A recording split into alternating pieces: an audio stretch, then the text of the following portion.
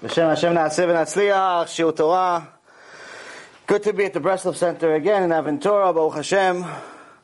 Little by little, the shiurim are getting out there, and Ishtabach Shemol Ad, we continue to see the miracle of Hanukkah every day. Every week, more and more people doing tshuva. Every week, more people want to convert, Baruch Hashem, to Judaism. And even people within Judaism that perhaps either are, went from conservative, or they were reformed, little by little doing tshuva and coming to the truth of Orthodox Judaism. Even in some cases, I have a whole group of people in Miami that all converted to conservative Judaism. And Baruch Hashem, after learning for a little over the last year together, year and a half maybe even together, Baruch Hashem, the whole group is going to be converting very soon because, according to Halakha, a conservative or reformed conversion is babkis. It's not considered a conversion, it's considered nothing. And the reason why is because even though the actual process of conversion is the same, you ask them some questions, they go to the mikveh, and so on, the process itself is the same, because the dayanim, the people that are actually judging, the people that are actually handling the conversion itself are not considered agun, meaning they're not considered fair people based on halakha. They cannot be relied on, and therefore their conversion is no longer valid. So this is a difficult world today to convert in because you have problems all over the world regarding conversions. Certain parts of South America you can't convert at all. In Israel it's become nearly impossible to convert.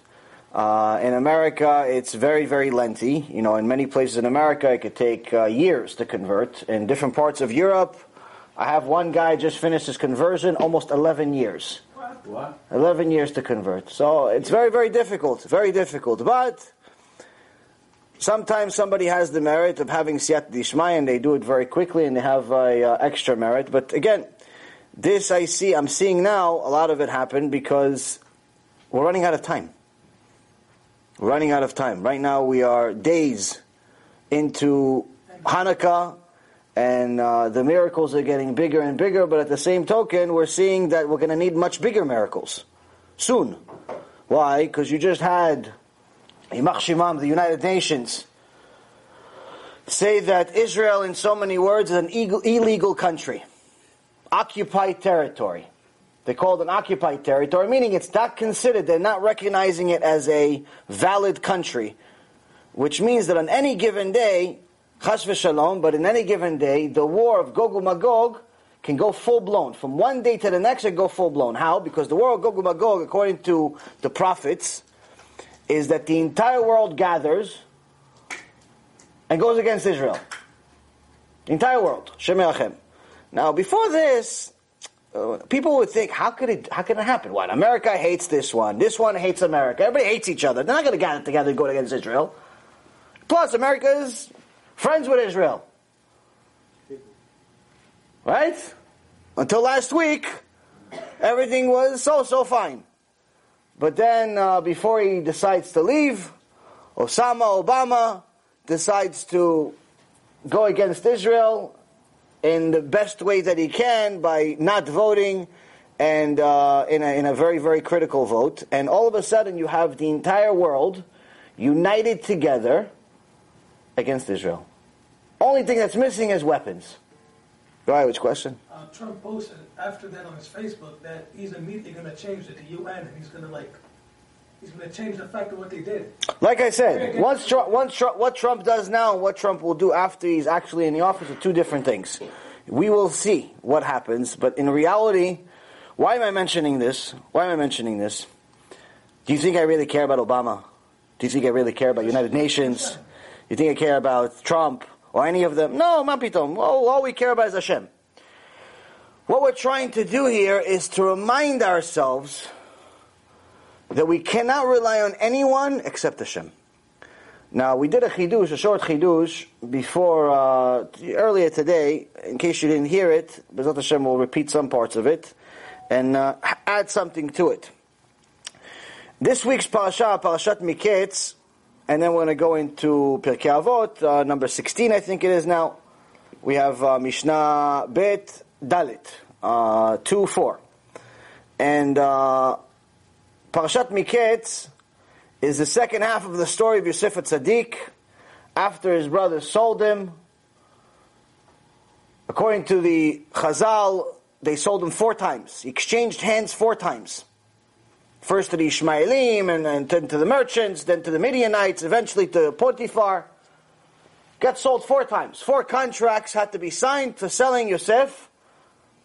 And then he sat, he helped Potiphar become very rich. And then, as it always happens, they forget the good that the Jew does, and they throw him in jail. Yeah. They throw him in jail, and then he sits in jail for the next 12 years.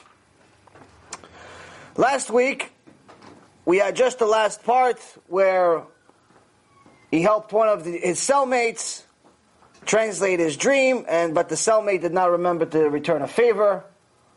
And when he got back to being the top position with Paro, it says he forgot Joseph. Forgot the Jew that helped him. So this week continues. Suddenly, after 12 years of being in jail, Parashat Miketz means the end. The end of the punishment. The end of the decree to Yosef Tzaddik. Chazal asks, what was Yosef Tzaddik? What did he do so wrong that he's getting punished for it?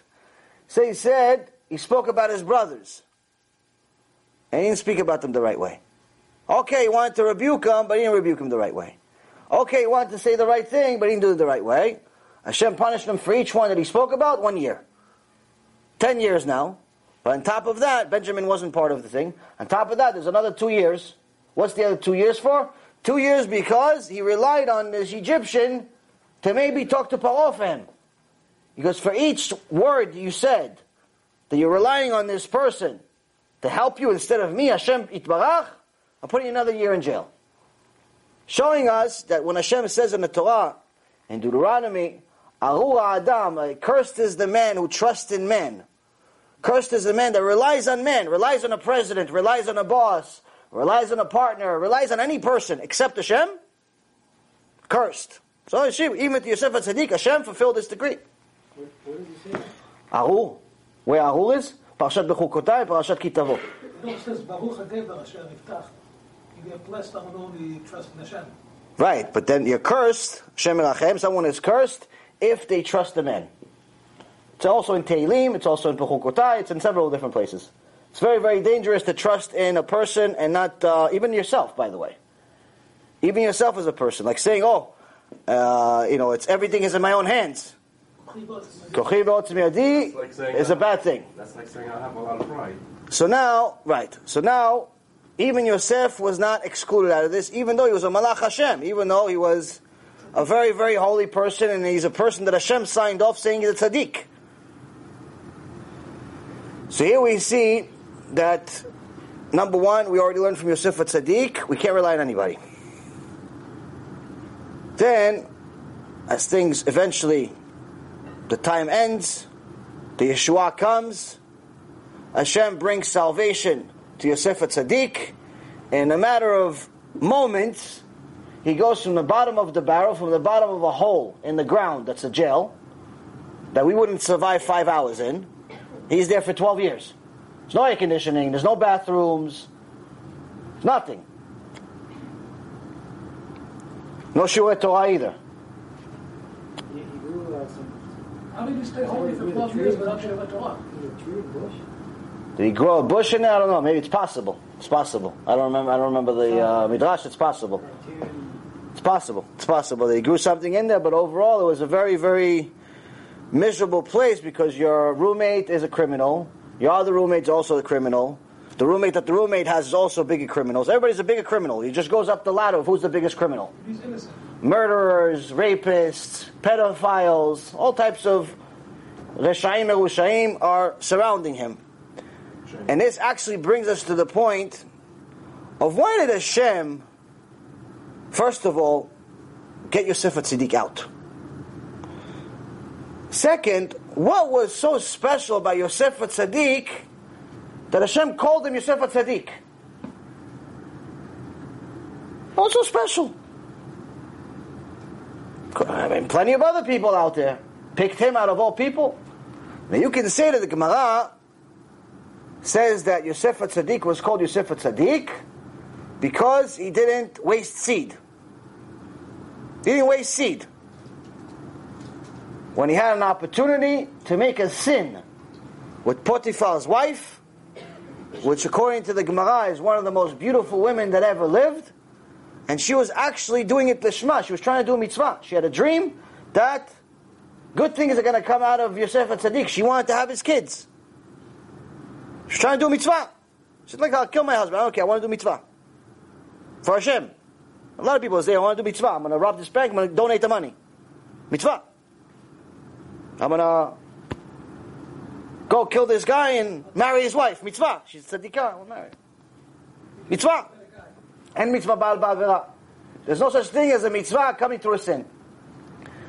But again, okay, so you had an opportunity, according to the Gemara, he got really, really close to actually sinning, all the way to the point where he had to take his hands and smash them into the ground to cause himself pain, to kill the erection. And according to Chazal, there was a special miracle where the semen actually came out of his nails. Came out of his nails. But that is not the reason. That may be the reason why he's called Yosef HaTzadik. But it's not the reason why Hashem took him out. Because he forgave his brothers? He's still in jail. What forgave? Didn't happen yet. Why did he take him out? What is so special about him?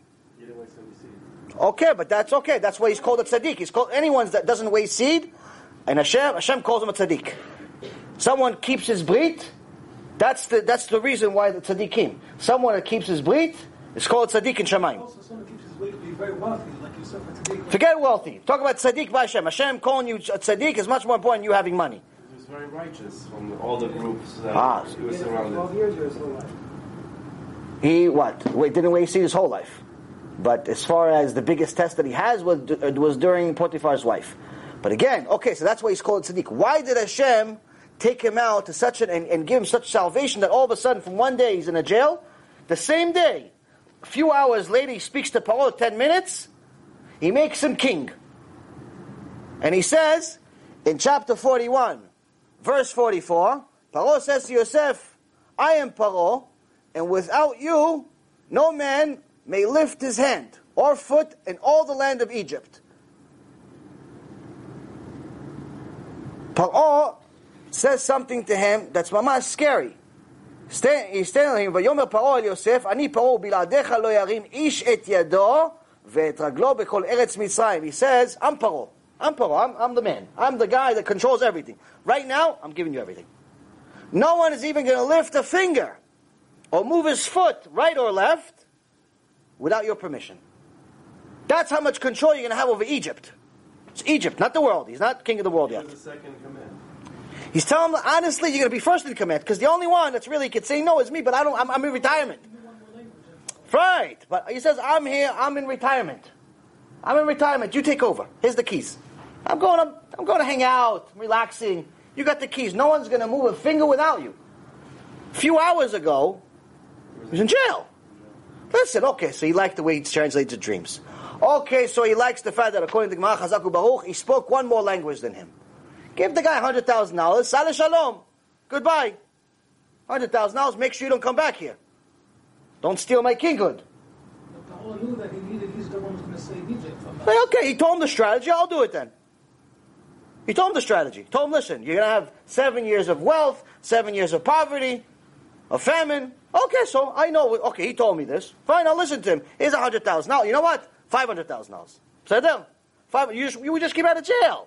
If I give you $5, you're already happy. You had a jail, you're already happy. I'm telling you, I'm giving you $500,000. Goodbye. Saleh Shalom. Making the guy king. Making the guy king. Why did he go in jail in the first place? What did he do wrong? They blamed him for Potiphar's wife. Technically, he wasn't even his fault. He didn't deserve it. Doesn't matter. They blamed him for Potiphar's wife. He already had a losing battle. He's a Jew. He's got a losing battle.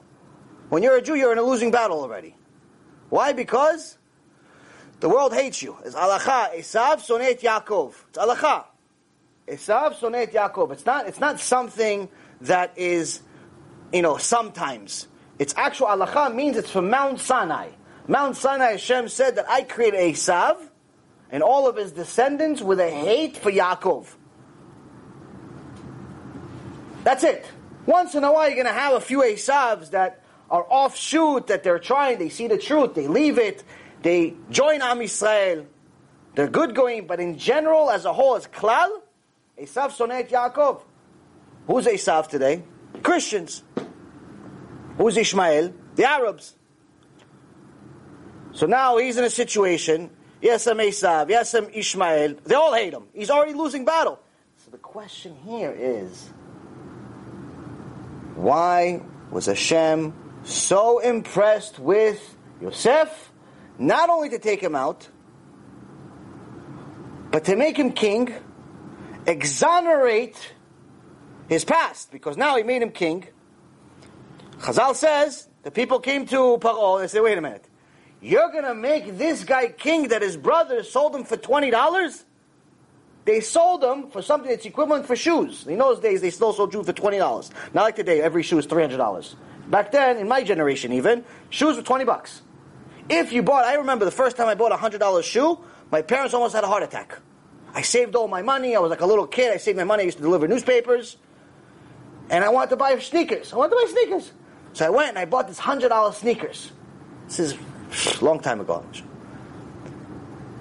All these stories may be beneficial for you, but it kind of reminds me how old I am. But anyway, I bought these shoes, these cool sneakers, I thought they were cool. $100. When I came home, my parents said, where'd you get these sneakers? Show them the sneakers. They saw the price tag, $100, they almost had a heart attack. $100 on sneakers? Today people spend $1,000. People are crazy. So I'm telling you that when I got sneakers for $100, my parents almost had a heart attack. Here in Egypt, they're saying to Paro, this guy was just sold for $20 for a pair of sneakers. Cheap ones, not like the ones Yaron bought. Cheaper ones. The ones from Kmart. He bought those, $20. And you're going to make him king over us? Ma ishtagata, you went crazy. No, come on. Kvodo, Paro, but come on. He sees, no, I sense kinghood in him. I sense that he comes from a family of kings. So now, they had to prove all this. The languages, like you said, was one thing. You had to learn all the languages in an instant, in one night. Malach Gabriel came to him at night, taught him all the languages. But initially, Chazal says he didn't get it. He couldn't learn. Listen, 70 languages, learn one language in an hour.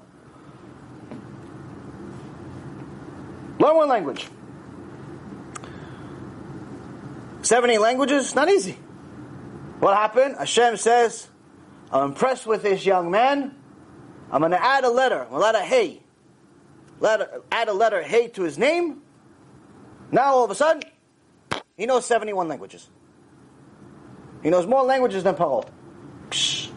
Amazing. One language more. One language more. Is it Hebrew? This hey made everything possible. But what's Hashem so impressed with? We're still not answering the question. Okay, so you got the language. We're just adding more and more of what he's getting. On top of all this, now he knows the languages. They say, listen, but he's still charged with rape. He's still charged with Eshet Ish. No. Innocent. It never happened. He's innocent. They prove his innocence. Meaning, his name is clean. No one can ever say, this guy's a Rasha. This guy's a rapist. This guy is a thief. This guy's nothing. No, this guy's tzaddik. Not only that, what's to prove that they exonerated him of his crime? Who did he marry? Potiphar's daughter. He married Potiphar's daughter. It wasn't his real daughter. Because then you're going to ask, wait a minute, he's supposed to marry Israelite, supposed to marry Israelite. Potiphar's daughter was actually a adopted daughter. She was the daughter that came out of the rape that the Reshaim, Chamor, raped Dinah, the daughter of Yaakov. He raped her, but she was so embarrassed. Every time she see her daughter, she was embarrassed because it reminded her of the rape. of this Rasha that raped her. So Yaakov said to her, listen, go give her up for adoption, but to make sure that she knows who she is, I'll give her a medallion. Yaakov made her a special medallion where on it he says, you are the descendant of Yaakov, you're the daughter, you're the name, ta-ta-ta. So now, when Yosef is out there and everyone knows he's now become viceroy, women want to jump at him, and he's not even looking at them, and all of a sudden somebody hits him with a medallion. Looks at the medallion and he sees Hebrew. Now the Egyptians don't know Hebrew. Yosef is the only one that knows how to read this. He goes, who threw this? Who threw this? You know, a little tzaddikai in the corner says, that's who he marries. But she knew, he knows, but the Potiphar and everybody else doesn't know. But the key here is now, how is Potiphar going to make it? Potiphar still raised her, so she's still technically his daughter. He's not going to give her to him if he thinks he's a Rasha. So we see here, Yosef is exonerated of all the Lashon Hara they said about him for 12 years. Nothing. He's clean. He's clean. It's a big deal, guys. What did he do to deserve this wonderful situation? No, give me some guesses. Zchut Avot, he would have never gone into jail. Okay, you're on the right direction, but it's not it.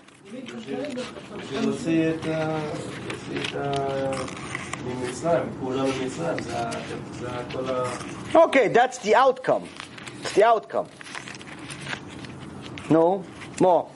Almost. Something happened in jail that I don't know about. Something happened. Yes. You didn't complain to God? You said like, Okay, said them. Okay, you're in the right direction, but it's not it. It's not it. Something to do with the other two people? No, it's with him. It's with him.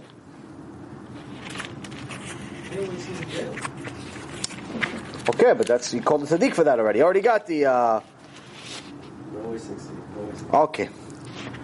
In Sefer Mishle, Proverbs chapter 16, it gives us the secret both to this question and both to this Mishnah we're going to learn today, Be'ezrat Hashem. Chapter 16, verse 7. Birtzut Adonai darkei ish, gam oivav yashlim ito. When Hashem favors a man's ways, even his foes will make peace with him.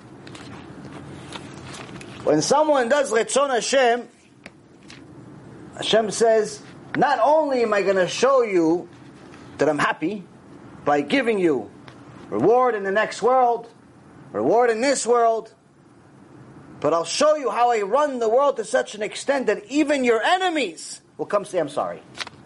Not that they're going to want to make peace with you. Hey, listen, we shouldn't fight. Your weapons are bigger, really. I don't really want to fight with you. No. They come to you and say, listen, we're bigger, we're stronger, and we're sorry.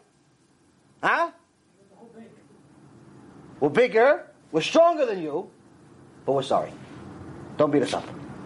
How about that? Sounds good. That's what Hashem says here. What was Hashem so impressed with? Yosef left his father's home when he was only 17 years old.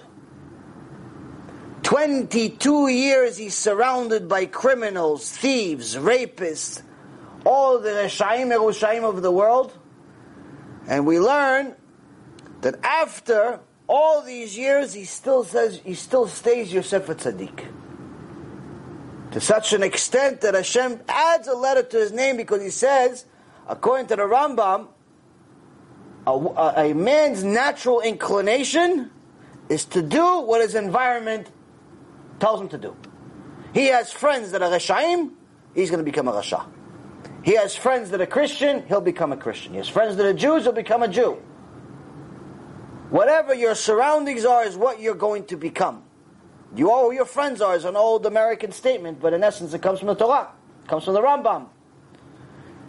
Hashem is so impressed with him, he says, listen, I put him in a hole surrounded by the worst people on earth for 22 years. He didn't even change an iota. Stay tzaddik. And I didn't put him next to a guy that's just like off the derech, a couple of people that come late to shiur, and a guy that's not even sure if he believes in God 100%. No! He put him next to kofrim, next to kmarim, he put him next to the Pope. The worst of the worst. The worst of the worst. Yosef, alone with Hashem. What made Avraham Avinu? When Nimrod told him idol worship, go worship my idol or I'll kill you. Avraham jumped into the fire. He didn't even argue. He jumped into the fire. No argument. No way I'm going to... It's not even a thought of mine. Not even a thought of mine to go worship an idol. Chas v'shalom. He jumped into the fire. The angels screamed to Hashem, Hashem, Avraham is jumping. Let us go save him. The Midrash says, Hashem says, no. Just like he is alone in that world, being the only one that believes in me, and I am alone here, I'm going to go save him myself. And Hashem himself took out Avraham and protected him in the fire. Even the people that threw Avraham Avinu into the fire, they went on fire. The ones that threw him into the fire, they burned and died. But he was in the fire dancing. All the way to the point where Nimrod said, okay, it's busha already. Yeah, get him out. No, it's enough already. He's making a joke out of us. He's dancing in the fire. I heard Esav killed Nimrod. Esav killed Nimrod. Chazak v'baruch. So now you have yourself, what is he so impressed with? He's impressed with that he didn't fall for his surroundings. Avraham didn't fall for his surroundings, but Hashem still said, Lech lecha. Hashem said, listen, you still got to go. I know you, all these years, you didn't get influenced by your surroundings, but listen, no one is ever allowed to trust themselves. Lech lecha, leave everything. Go, let's be religious somewhere else. Yosef, okay, you kept on going, you're good, you're tzaddik, 22 years, tzaddik, everything is great, chazaku baruch. But it's time to go. It's time to put you in a top position where you could pray, you could do everything, it's enough. The test is over. Lasting one more day is too much. But I'm so impressed with you because you held your own, despite all your friends being losers. So now, we see that despite all of the things that are going on in the world today, Hashem can change nature many, many times, however much He wants, however way He wants. If we do the will of Hashem, Hashem already told Shlomo Melech to tell us that Hashem can change nature to such an extent that even our enemies can come and ask us for forgiveness.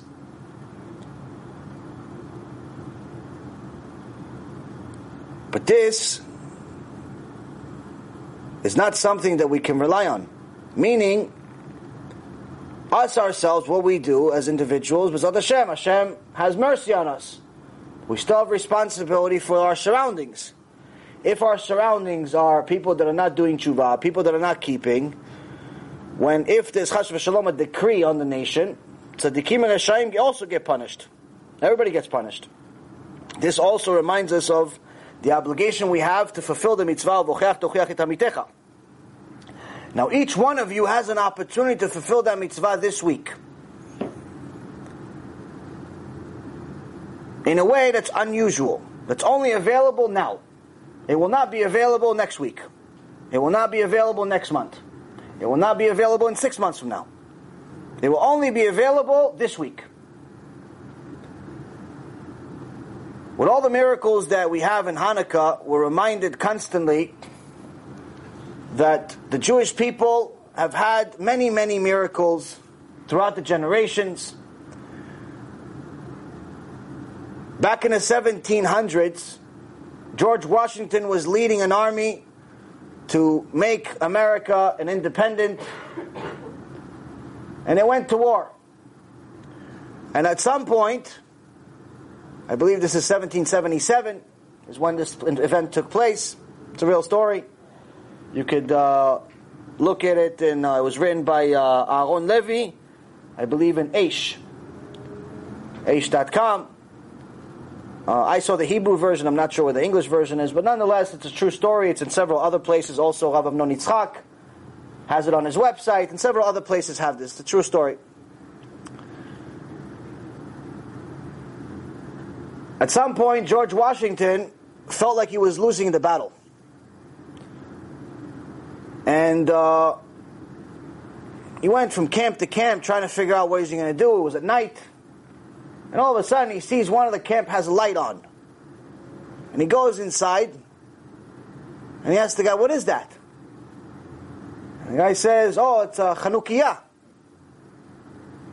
It's a Chanukiah. He goes, what's a Chanukiah? He says, oh, I'm a Jew. And Hashem made miracles for us. He goes, oh, you're one of the chosen people. He goes, yeah. This is why I fulfill this mitzvah.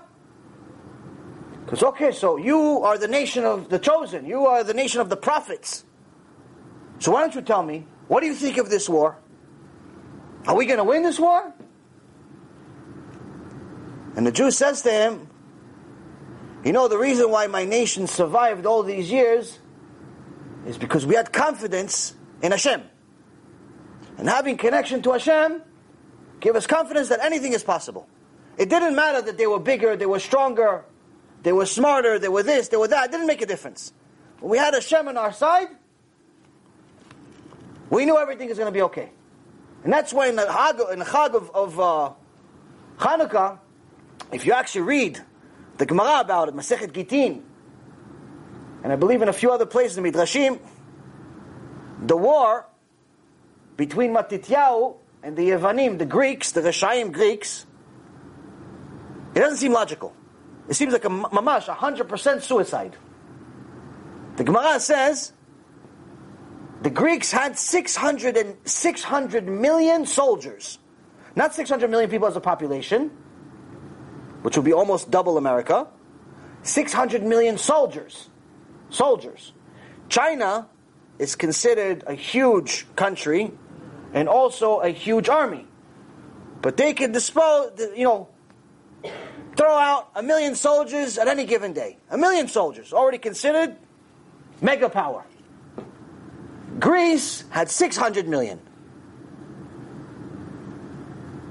Matityahu had a few sons. And a couple of other tzaddikim that said, okay, let's join them. According to the math I did, maybe 10 people. But not joking. 10 people. And let's just say, had some other people they didn't write about. Let's just say they had 1,000. Kaf schut. 1,000? 600 million. If the 600 million don't come with weapons, they don't come with weapons. They just spit. They drown the 10. They drown the 1,000. They just spit. In their direction, they all drown from saliva. But what do you have? Matityahu and his sons win the war. So this Jew tells a story to George Washington. And George Washington says, you think you're going to win? He says, I think we're going to win. I know we're going to win. And this gave George Washington a lot of chizuk. He got his strength back. He got his motivation back. He motivated all the soldiers. It turned around the battles, and eventually they won the war. Years later, the Jew went back to his life. One day in the middle of the night, somebody knocks on his door. They open the door. President George Washington is here to see you. President's coming to see me. He comes to him and he gives him a medallion. He says, that's the Chanukiah. He came at the same time, came at Hanukkah. That's the Chanukiah. So I remember, we won the war because of this Chanukiah. And he gives him a present and he gives him a medallion. On the back of the medallion is a Chanukiah, and the other part is the name and so on. Now, how many times have any of you guys heard this story in school? Zero. Foundation of this country we live in, there's a Jew behind it. There's also a Jew of several other Jews behind it that lend money to the country. I've said it in other shiurim. But nobody talks about this. Why doesn't anybody talk about this? No. Not politically correct. Different reason. The answer is at the beginning of the book of Exodus. The beginning of the book of Exodus, which we'll read in a few weeks, B'ezrat Hashem, it says, "Vayekam melech chadash al Mitzrayim, asher lo yada et Yosef." A new king arose over Egypt who did not know Joseph. Vayomer el amo, hine am bnei Yisrael rav ve'atzum mimenu, ava nitchak malo, pen yirbe ve'aya tikrena milchama. And this new king says, behold, the people, the children of Israel, are more numerous and stronger than we. Come, let us outsmart it, lest it become numerous. And it may be that if a war will occur, too, it too may join our enemies. So first it says, Paro forgot who Joseph is. How'd you forget? Why, memory lapse? How'd you forget? Let's think about this. When Joseph came there, you were like, Manhattan. By the time this guy became king, by the time the slavery started, it became the United States. You started as a neighborhood, now all of a sudden you're a world power controlling the entire world. Every country in the world is paying taxes to Egypt. Thanks to who? Yosef HaTzadik. Not only that, after he dies, all of the Egyptians turn him into a god. They don't want to let his body leave the country. They hide it in a tomb, put it in the Nile River. And they pray to the Nile River, they're praying to him. They turn him into a god. How'd you forget? What? The millions of Egyptians praying to him every single day. Like he's a god. What, they didn't tell you? You weren't one of them last week? What, the money that you have, the billions and billions of dollars you're getting in income every single day from all the countries in the world. You forgot? You forgot whose face is on the dollar bill? His face is on the Egyptian bill. How'd you forget? It says, even if it's a new king, some say it's the same king. It doesn't make a difference. His face is on the money. It says it's convenience. We became powerful. We don't need you anymore. You served your purpose. We don't need you anymore. You helped us get America. You financed the war, which is another Jew that financed the war, by the way. Another Jew financed the war. A Jew helped the war. Many Jews fought in the war. All these wonderful things, but no, we're going to vote against you at the United Nations. Let's fool them. Fool them into thinking we're friends. So my dear friends, we have freedom in America, but it's only temporary. Our real freedom is dependent on what we do in order to satisfy Avinu Shebashamayim, our Father in heaven. Now what's the mitzvah that all of you can do? The mitzvah that all of you can do is remind your friends and family of a little bit of history of what's about to happen in a few days from now. In a few days is going to be the end of the secular year, end of 2016. And unfortunately, most Jews in the world include themselves in this day to celebrate it, get drunk, go to Times Square, go to clubs, go on vacation, celebrate it, have l'chaim, stay up till midnight, kiss a stranger, all these stupid things that people do. And what I used to do also, along with the rest of the stupid people, before I actually learned what it actually means. So nobody thinks that I'm smarter. I was also one of the stupid people at one point. Why? Because I didn't know. But then I found out I wanted to vomit. And for the last few years I've been trying to encourage as many people as possible to stop it. But Baruch Hashem, with Siyata Dishmaya, we're getting more and more fans out there in the world that are watching the Shuim. So B'ezrat Hashem, more people will actually take the initiative to deliver the message. If you look at the history books, you'll see that the Christian calendar actually changed multiple times in the last 2,000 years. At some point, January 1st became the beginning of the year, but at other points it was March, at other points it was different months. It kept changing. The Gregorian calendar that we have right now, that we still use, is only about 460 years old, 470 years old. Before that, New Year's was in March, not January. But how do we get to a point of celebrating this New Year, Bichlal? About 2,000 years ago, the power in the world was very different than today. The power in the world was not held by presidents, but rather by the Pope. The Pope was the most powerful. Pope had a lot more power, not like today where he's a booba. Back then, they had the power. They would tell kings what to do. Today, the guy just buys new buildings and makes stupid comments that people make fun of. And just goes on some street and says like this, no one has an idea what's going on. But millions of people come there. Back then, the guy actually had some power. And there was a Pope by the name of Sylvester. Now, if this sounds familiar to you, that's because New Year's is not called New Year's in most places in the world. In most places in the world, including Israel, New Year's Eve is actually called Sylvester. It's named after this guy, Sylvester. Why is it named after him? Because about 2,000 years ago, he came to the most powerful country in the world, which were the Romans. And he came to the Roman Caesar by the name of Constantinos. And he told him, listen, Constantinos, I'm the Pope, you're the Caesar. We worship this J.C. Penney guy. We have holidays we create. Every other day we create a new holiday. Money's great. People keep donating to us. You don't even have to work. You don't have to do anything, actually. I have more girlfriends than anybody else, even though I tell everybody I'm a virgin. You, pagan, you worship idols. It's also the same thing. But nobody donates any money to you. You have to steal it, you have to rob it, you have to kill. Let me make your job a little easier. Become a Christian. Join us. And we'll be the most powerful people in the world. Constantinos liked the deal.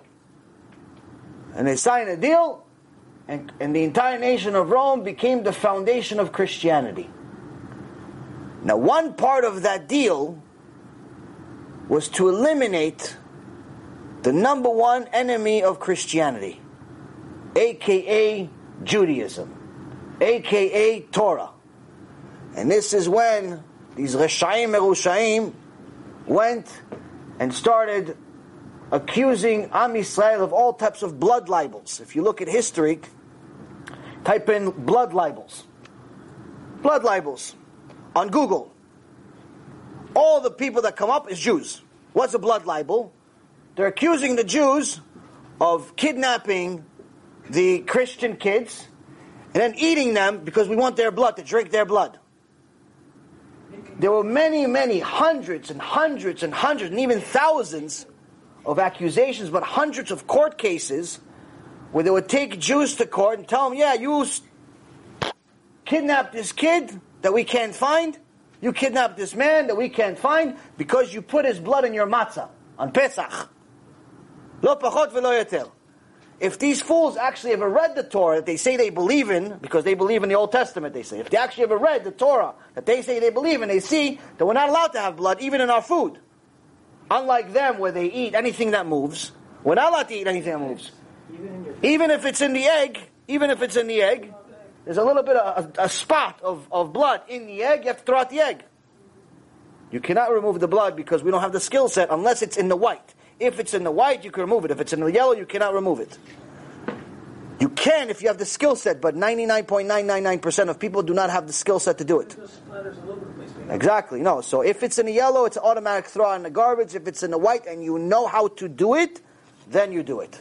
But in general, rule of thumb is, I can tell you my wife, Baruch Hashem, is a very, very good cook, and she is a machmira in regards to kashrut. Yes. She sees blood, runs away. The other day, actually, as a matter of fact, Baruch Hashem, just the other day, she told me almost a dozen eggs in a row where it had blood in them. Organic eggs. Almost a dozen eggs in a row. She bought a dozen eggs. I think it was like 10 of them had blood in them. Throw them out. Organic eggs, more than every 3. Yeah, don't even bother with it. Don't even bother with the organic eggs. It's a mamash, it's a bizbuz kesef. It's just a waste of money. But us Jews, even if there's blood in the egg, we're not allowed to eat it. Goyim, they eat it with the blood. Whatever, they're allowed. Whatever, they're allowed. As long as the animal is not alive, according to the 7 Noahide laws, they're allowed to eat it, as long as it's not alive. This is the reason, by the way, why sea fish, shellfish in general is not kosher even for goyim. And the reason why shellfish is not kosher even for goyim, and it violates the 7 Noahide laws, is because you cook shellfish alive, which is a very, very vicious, disgusting thing. You put the shellfish in the thing, and they scream, Shem Rachem. And they scream. And also, aside from that, even if you look at like factories that make shellfish, there's videos online, you could see them, they rip them apart alive, and the little pieces keep walking for 3 days. They're walking in a factory. It's mamash a vicious thing. Even if you... Also, I see it moving boiling water. It's awful process. It violates the 7 laws of Noah. It's mamash vicious. So the point is that our nation has a Torah. Our Torah tells us we are not allowed to eat blood. These people are telling us we're taking people's blood. Not just animals' blood, people's blood. Which is the stupidest thing in the world. Showing us this is all nonsense. It's complete nonsense, all this. They found out that they killed their own to blame it on the Jews. Exactly. So now, this Rasha Merushak Konstantinos and his friend Sylvester have a bunch of blood libels. They accuse a bunch of Jews of killing Goyim. They start going from place to place, from city to city, just to find Jews. To find Jews, put them all in a synagogue, and burn the place with the people in it. Tens of thousands of Jews. When is this all happening? New Year's. New Year's when it's happening. New Year's and Christmas. Xmas. There's a time where that's when we kill Jews. His birthday, by the way, was the 31st of December. So now, that's why they celebrate it. So this anti-Semite, Rasha Merusha, that killed hundreds of thousands, if not millions of Jews throughout the years himself. And then millions more were killed because of him, because of his holiday that he created. For the last 2,000 years, millions and millions of Jews have been dying because of this guy. And we, ignorants, are going to go celebrate his birthday in a few days. Even if you hate religion, even if you don't believe in God, even if you're, I don't know what you are. If you're a Jew, your mom's a Jew, you're connected to a Jew, even if you're a Christian, and you obviously are not Rasha Merusha like them, you'll never in your right mind celebrate this day. If anything, you go to sleep early just to make sure it's over. This horrific embarrassment to mankind. So now each one of you has a responsibility to tell this to your friends, because most of your friends do not know what this means. They don't know why it's called Sylvester. Sylvester sounds like a nice name. It even sounds like a cartoon. The cartoon, or Sylvester Stallone, or Sylvester the Cat. It's before your time probably. Different, it's a cartoon. No, they don't know it's a Rasha Merusha anti-Semite. In essence, it's like going and celebrating the yahrzeit of Hitler. Yahrzeit of Hitler, even worse, because he probably killed more people than Hitler. Oh, l'chaim, what l'chaim? You're lucky you're even alive, because this guy was alive, he would kill you first. Yeah. So that's what people need to understand. You have to tell people as soon as possible to wake up and realize we cannot celebrate this holiday. This holiday is definitely not for Jews. It's also not for Christians. It's also not for any Muslims. It's not for anybody that loves Hashem. It's not for anybody that believes in the Torah. It's not even for anybody that believes in mankind. It's a wicked, wicked holiday, and people that say, listen, I'm not celebrating him killing people. I'm celebrating just going out, hanging out with my friends. Okay, so go out on the 1st. Go out on the 29th. Go out any other day. Why do you have to go out that day? Why do you have to celebrate that day? Yes, it's not your fault that day happens to be the day that they killed a bunch of people. But you don't have to go out that day. You go to a restaurant any other day. It's probably cheaper. So that's what people don't understand. So moving on, we have a Mishnah here that could change your life, B'ezrat Hashem, and mine too, if we actually start listening to it. Hu haya omer, this is still Rabban Gamliel from the previous Mishnayot. Hu haya omer, aseh retzono kiretzoncha. Kedei sheyaseh retzoncha kiretzono. Batel retzoncha mipnei retzono. Kedei sheyivatel retzon acherim mipnei retzoncha. He was accustomed to say, treat his will as if it were your will, so that he will treat your will as if it were his will. Nullify your will in the face of his will, so that he will nullify the will of others in the face of your will. Very interesting breakdown, very interesting statement which we're going to break down. Be'ezrat Hashem. So Rabban Gamliel is telling us some serious advice.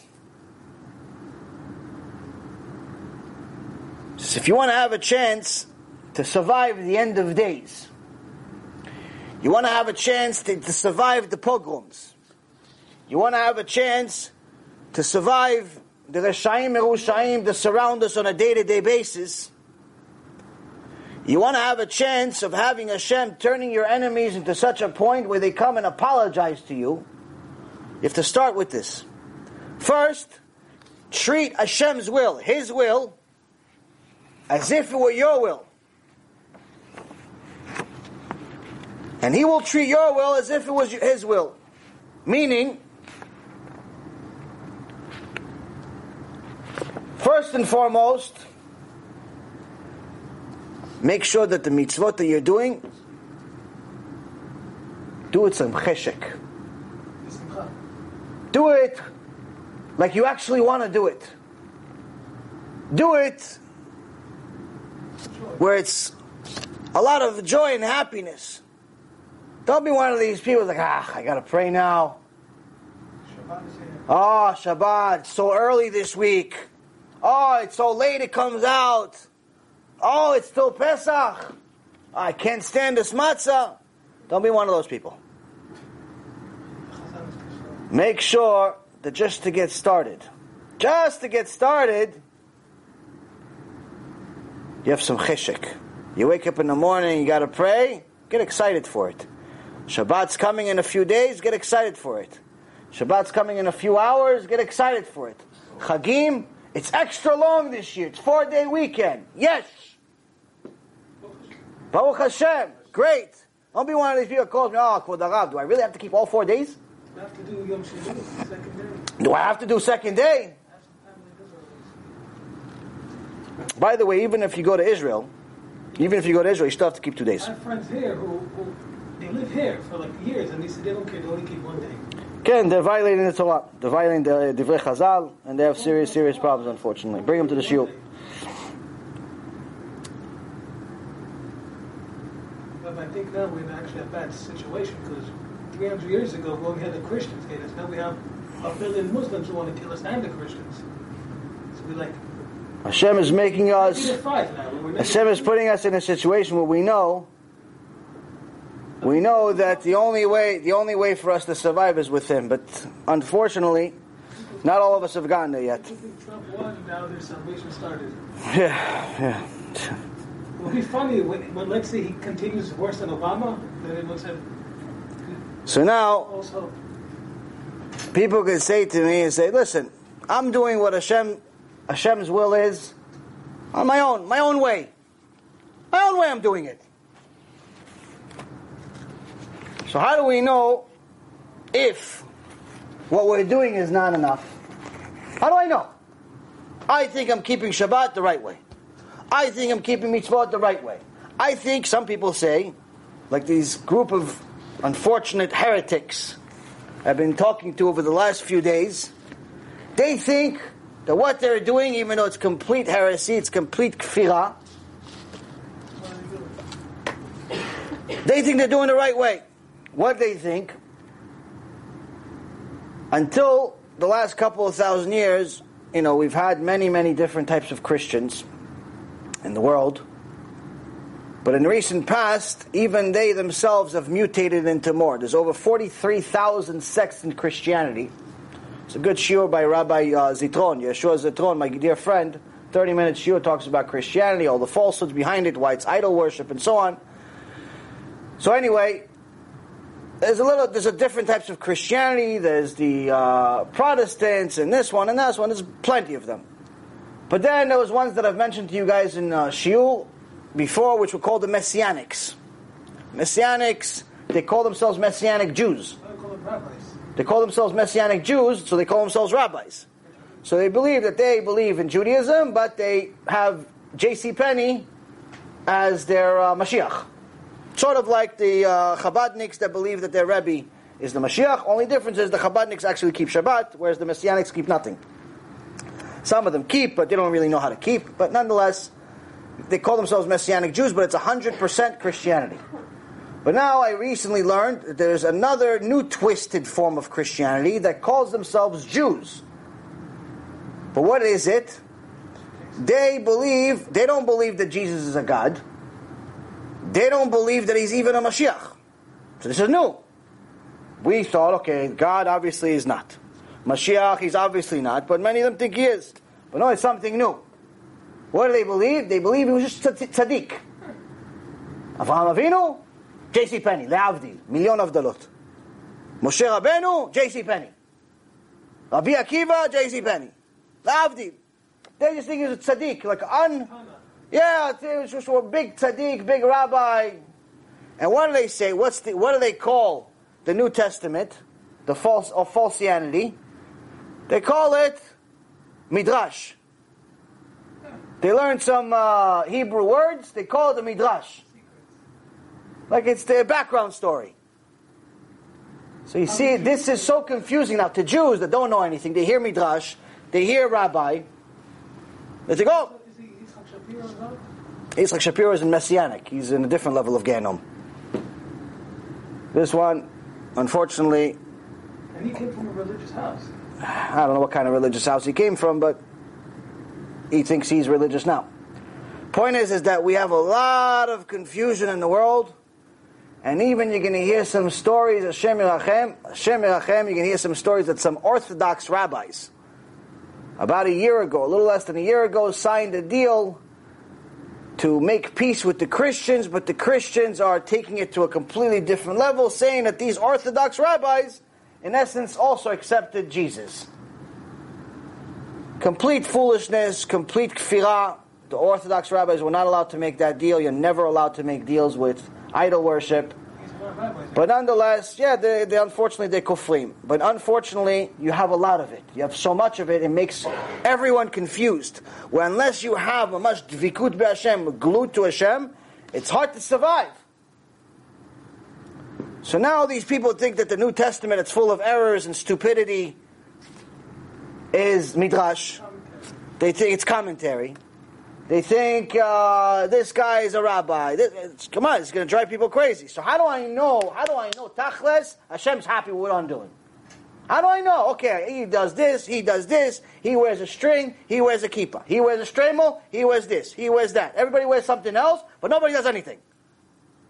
How do I know that what I'm doing is the right thing? This Mishnah gave us exactly the answer. You look at the blessings you get from Hashem. Hashem is telling you, you make my will into your will. Meaning, you do my mitzvot like I said, not like you said. Like I said.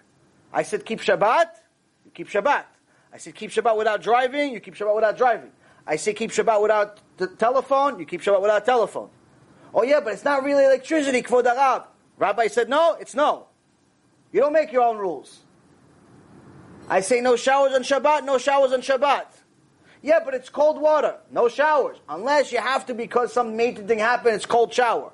But hot water is never allowed. I say you can't talk about business on Shabbat because that's Chilul Shabbat of itself. No business on Shabbat. Yeah, but I'm only going to see this guy in a Beit Knesset. No, it's Chilul Shabbat. I say kosher inside of the house and outside the house. Yeah, but I'm eating salad. No. Meaning Hashem says, if you do my mitzvot, not only like I said them, and like my Rabbanim, my sons,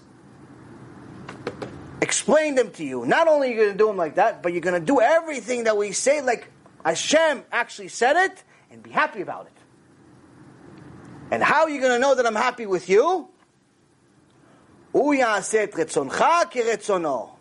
You see your life change before you. All of a sudden, the problems are not so much problems anymore. All of a sudden, the parnasah problem is not really a parnasah problem anymore. Not to say that you become rich, not to say that you don't have problems. Because there's many tzaddikim that have had problems, including Yaakov Avinu. But all of a sudden, you become glued to Hashem to such an extent that you know how to deal with all of this. You connect to Hashem on such a deep level that you know that everything that is happening is actually for your own benefit. Just like Rabbi Akiva said in Gemara, Masechet Brachot, I believe it's page 60b. Kol de'avid rachamana tav la'avid. Everything that the merciful one does is always the best. Not just good, the best. So now, King David, a lot of people like to read his Psalms. Anyone that understands Psalms will know that you could cry in every Psalm. Every Tehillim you can cry. The difficulties, the trials and tribulations that David HaMelech went through. But a lot of people read him for Zgulot, they read him for Refuah Shlema, they read him before they study, they read him for Tikkun HaBrit, they read him for a lot of different reasons.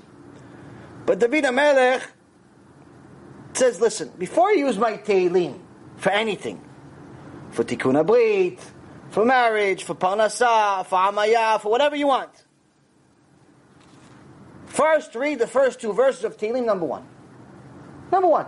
Before you go to 2 and 3 and 4 and 5 and 6, just understand. Understand what it says in the first two verses. Ashrei ha'ish asher lo halach be'etzat reshaim bederech hata'im lo amad u'b'moshav letzim lo yashav. First verse. Praiseworthy is the man who walked not in the counsel of the reshaim, of the wicked, and stood not in the path of the sinful, and sat not in a session of scorners. First and foremost, you want these gulot to work. You want these blessings to work. You want to even read my Tehillim and it be actually meaningful. First verse says, your friends are losers.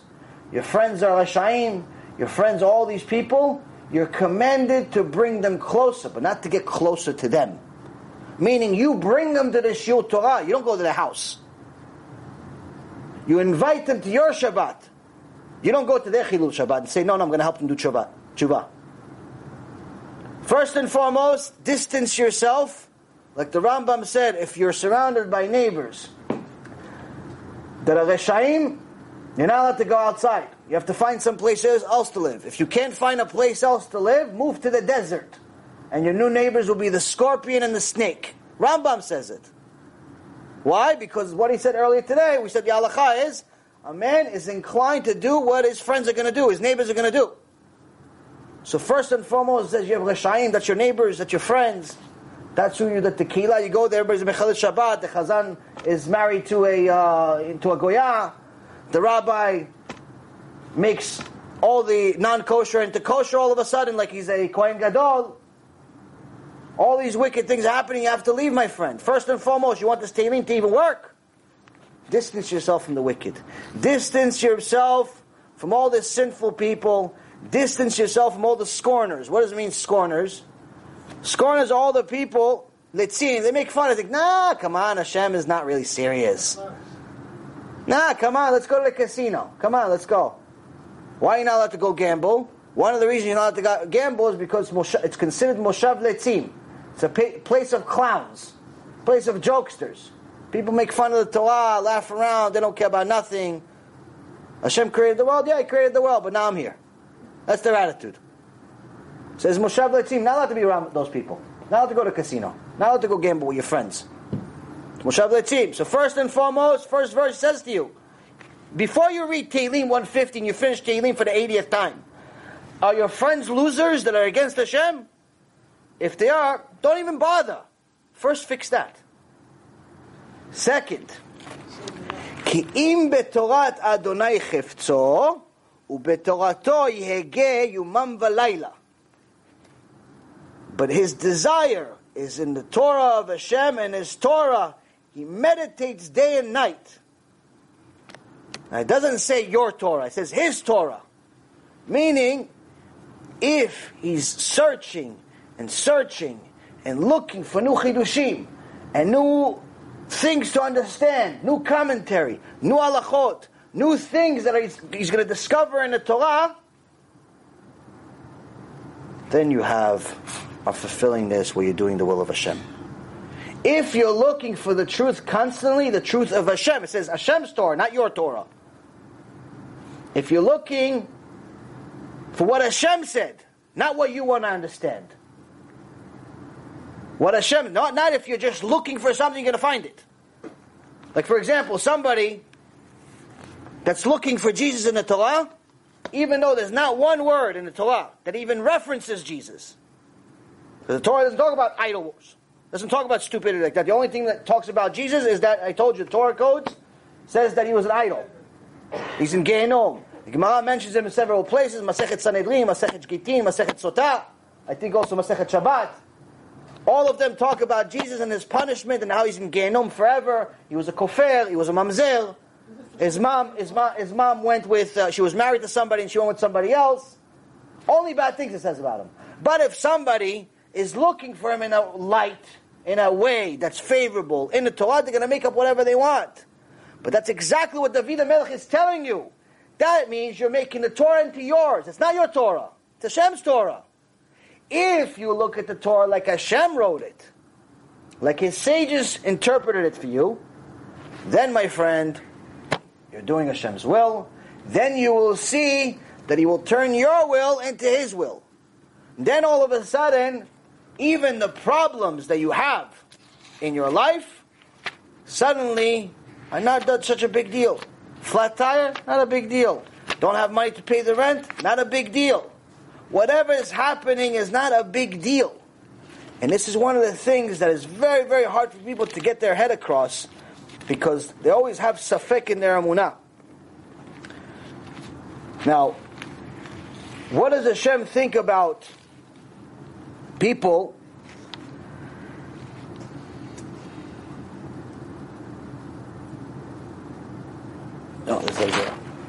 people that take his Torah and they start making up their own commentary, they turn it into Christianity, Hashem Elachem.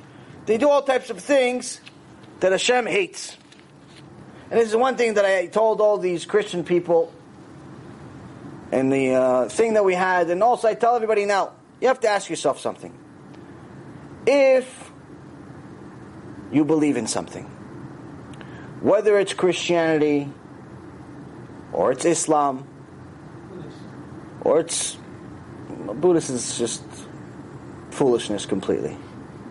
But anything that's dependent on monotheism, or even if you're a Jew that believes your rabbi is the Mashiach, or that you have to go to some grave every year even though your wife doesn't want you to, there's plenty of people telling you you're going the wrong way. Instead of learning Gemara, you're learning one book. Now listen, that book may be a good book, but it's not the foundation of Torah. Even if that book is Tanya, even if that book is Yalkut Yosef, even if that book is or series, even if that book is one thing. The Torah is vast, it's huge. It doesn't end with one book. Now the Avdil, some people go to a wrong religion. They go to Christianity, start learning the New Testament. Now, you ever ask you a question like, listen, Hashem gave us the 5 books of Moses. It's foundation. Hashem gave us the Tanakh. Hashem gave us the Mishnah. Hashem gave us the Gemara. Hashem gave us the Zohar. Hashem gave us the Midrashim. Did you finish all of those before you got to your book? Okay, so you're learning Tanya. Chazaku Baruch. Did you finish the entire Chumash with commentary? Yes, okay, pseudo. Did you finish the entire Shas? Oh, no, not yet. Well, did you finish Masechet Brachot? Did you finish Masechet Ta'anit? If you say Masechet Megillah, you have tens of others. Those are just the small ones. Masechet Shabbat is almost 150 pages. Dapim. It's 5 books. Or 4 books in the Art Scroll. You finish? Oh no, you still... Okay, so the book that you have is great. But come on. And then you have the people that are completely off. People that are completely different religion. They go to Christianity, they start reading, they spend their entire life, and their entire eternity is dependent on some idiot dying. For them. It doesn't say anywhere in the Torah that if somebody dies for you, it's good for you. Each person dies for their own sins. And the reality of it is you're saying that, no, we're going to base it all on this book. Okay, so what about the book that you believe before the book? So Jeremiah tells us something of what Hashem thinks when he sees this. Even in the New Testament, it doesn't say, I don't think it says it, he said he'll save them. They made it up. In Jeremiah chapter 2, verse 13-14, it says, Kishtayim raot asai ami, oti azvu, מקור מים חיים, לחצוב להם בורות נשברים אשר לא יכילו המים. העבד ישראל אם יליד בית ומדוע היה לבז. For my people has committed 2 evils. We made 2 sins. What sins do we make? They're forsaking me, the source of living water, to dig for themselves cisterns, broken cisterns that cannot hold the water. Is Israel a slave? Is he born to a housemaid? Why has he become prey? Jeremiah is telling us this message from Hashem. Hashem is looking at us when we don't learn Torah, and instead of that we read newspapers, we read New Testaments, false testaments, foolishness and nonsense. Not chas v'shalom that I'm calling Chazal stuff like Tanya or Yalkut Yosef foolishness. I'm just saying in general, when we are leaving the Torah and basing our entire life on just something that's not recognized, like the falsianity, or something that's not complete, like one book from one sage. Hashem is not happy about that. But sometimes we get to a point where we don't read anything. It makes Hashem even more upset. He says, we get to a point where we make 2 sins. One, we leave Hashem, who is the source of life. He's the water of life. We need water to survive. And what do we replace this water? We go in the middle of the desert and dig a hole. He's an ocean of fresh water that never ends, and we leave that to go look for a hole in the middle of the desert. Maybe it's going to have some water. We leave the entire Torah, the 5 books of Moses, the Gemara, the Mishnah, the Zohar, the Midrashim, the Tanakh. We leave everything. We go look at some other book that somebody wrote. 300 years of somebody else died, or something, or something. We're leaving the source of life. And what happens when we leave the source of life? He says, is Israel a slave? Is he born to a housemaid? Why has he become prey? How do I know Israel? How do I know my people have left the source of life? It's not like really we all go to the desert and looking for holes. What is it really? They start looking like the Goyim. He says, why are you acting like a slave? Why are you acting like you're just one of the regular people? You're the chosen people. Why do you want to look like them? Why do you want to dress like them? Why are you ashamed to wear a big kippah all the time? Why are you ashamed to have your tzitzit on? Why do you talk with a slang? Like yo, yo, like we came from the hood. And you say words like axe, like it's a real word. It's ask, A-S-K. Why do you talk like that? Why do you listen to that stupid music that taints your brain? Why are you embarrassed to be a chosen one? Why? And then he says, why have they become prey? It's not really a question. He says, oh, are you asking why did you become prey? Are you asking why the United Nations all voted against you and overnight the world made you public enemy number one? Are you asking why even your own people hate you? Are you asking? Because you left the source of life. You left the source of life, my friends, and you're not doing Ritzon Hashem. So Jeremiah here is giving us a wake-up call. Every verse he writes, Mamash, it's like a wake-up call. You have to do tshuva every time you read his books. Was he the one that immediately see? Yes. Like a roll. No, they made him, when he tried to rebuke. He tried to rebuke the tribe of Ephraim. And they made him Mussar, yeah. Okay. He cursed the day he was born. So on. He came to do the right thing, and then he ended up failing. He didn't fail in Sefer HaSirah, which is his son. Sirah, it says that it didn't end up being a waste of seed. He didn't know that though. Well, because you're surrounded by Reshaim. Surrounded by Reshaim, that's what happens. When you rebuke, sometimes you can still get affected by the klipot. Sure. So now in the Gemara, Masechet Brachot. I know Sani is interested in some Gemara. So B'ezrat Hashem, we'll learn a few things about Gemara that connect to what we're learning here.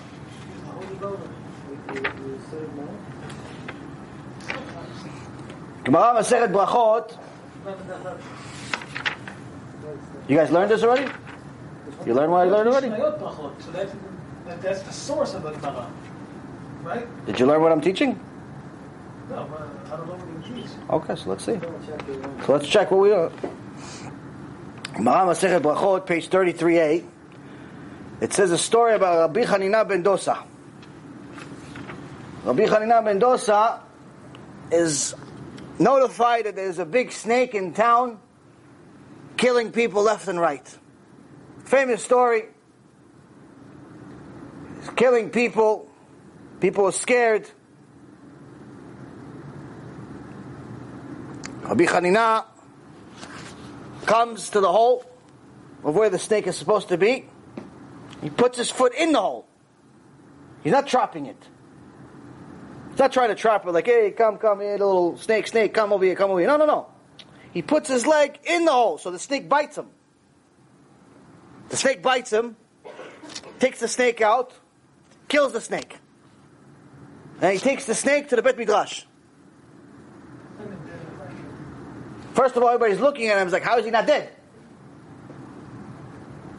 Second of all, why are you bringing him to Bet Midrash? Everybody's scared.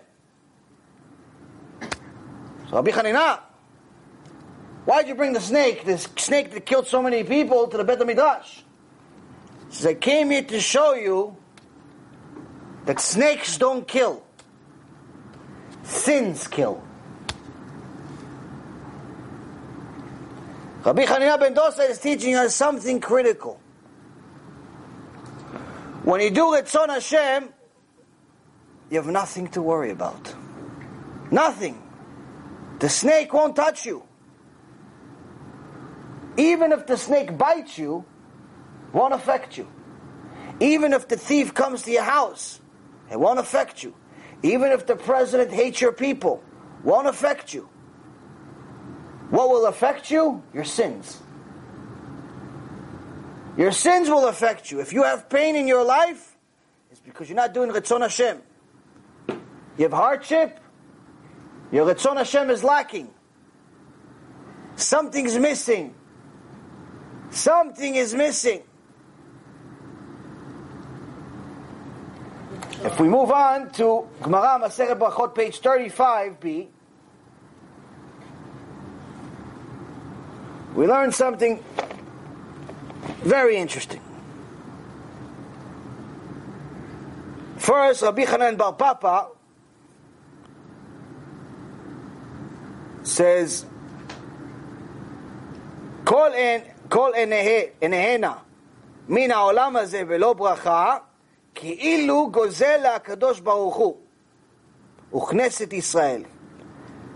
Rabbi Hanina Bar Papa says, whoever derives benefit from this world without reciting a blessing is regarded as if he robs the Holy One, blessed is He, and the assembly of Israel.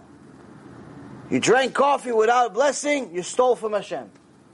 You woke up in the morning without saying Modeh Ani, you stole from Hashem. You ate an apple, you forgot the bracha, you stole from Hashem.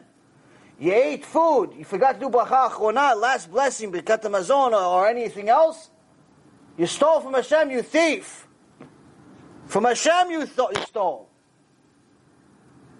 Not from a regular person, you stole from Hashem. How do you live with yourself? That's what Rabbi Chanina is telling us here. You enjoyed anything in this world without blessing Hashem Yitbarach, you have yourself a problem.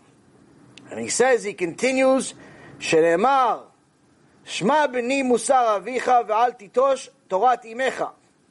Heed, my son, the discipline of your father, and do not forsake the instructions of your mother. Why? If you forsake the instructions of your mother, what would happen? Rabbi Chanina bar Papa, who's going to be your friend now? We just said before that if your friends are bad, you're going to be bad. He says if you don't do blessings, you steal with Hashem on a regular basis. Nichshav chaver u'le'Rav'am ben Nevat. You're considered the companion to Yerovam ben Nevat, she'ishchid et Yisrael le'aviam b'shamayim, who destroyed the loyalty of Israel to their father in heaven. Yerovam ben Nevat is Rasha merusha, she'en lo chelek le'olam haba, who induced Am Yisrael to do idol worship. Induced Am Yisrael to do idol worship. He says, you don't do blessings, he's your friend. Where's he going to be your friend? Not in a very hot place. So now, Rabbi Chanina bar Papa is telling you, okay, how do I know I'm doing Ritzon Hashem? How do I know? We got a Mishnah here, we got a Gemara here, how do we connect all these things?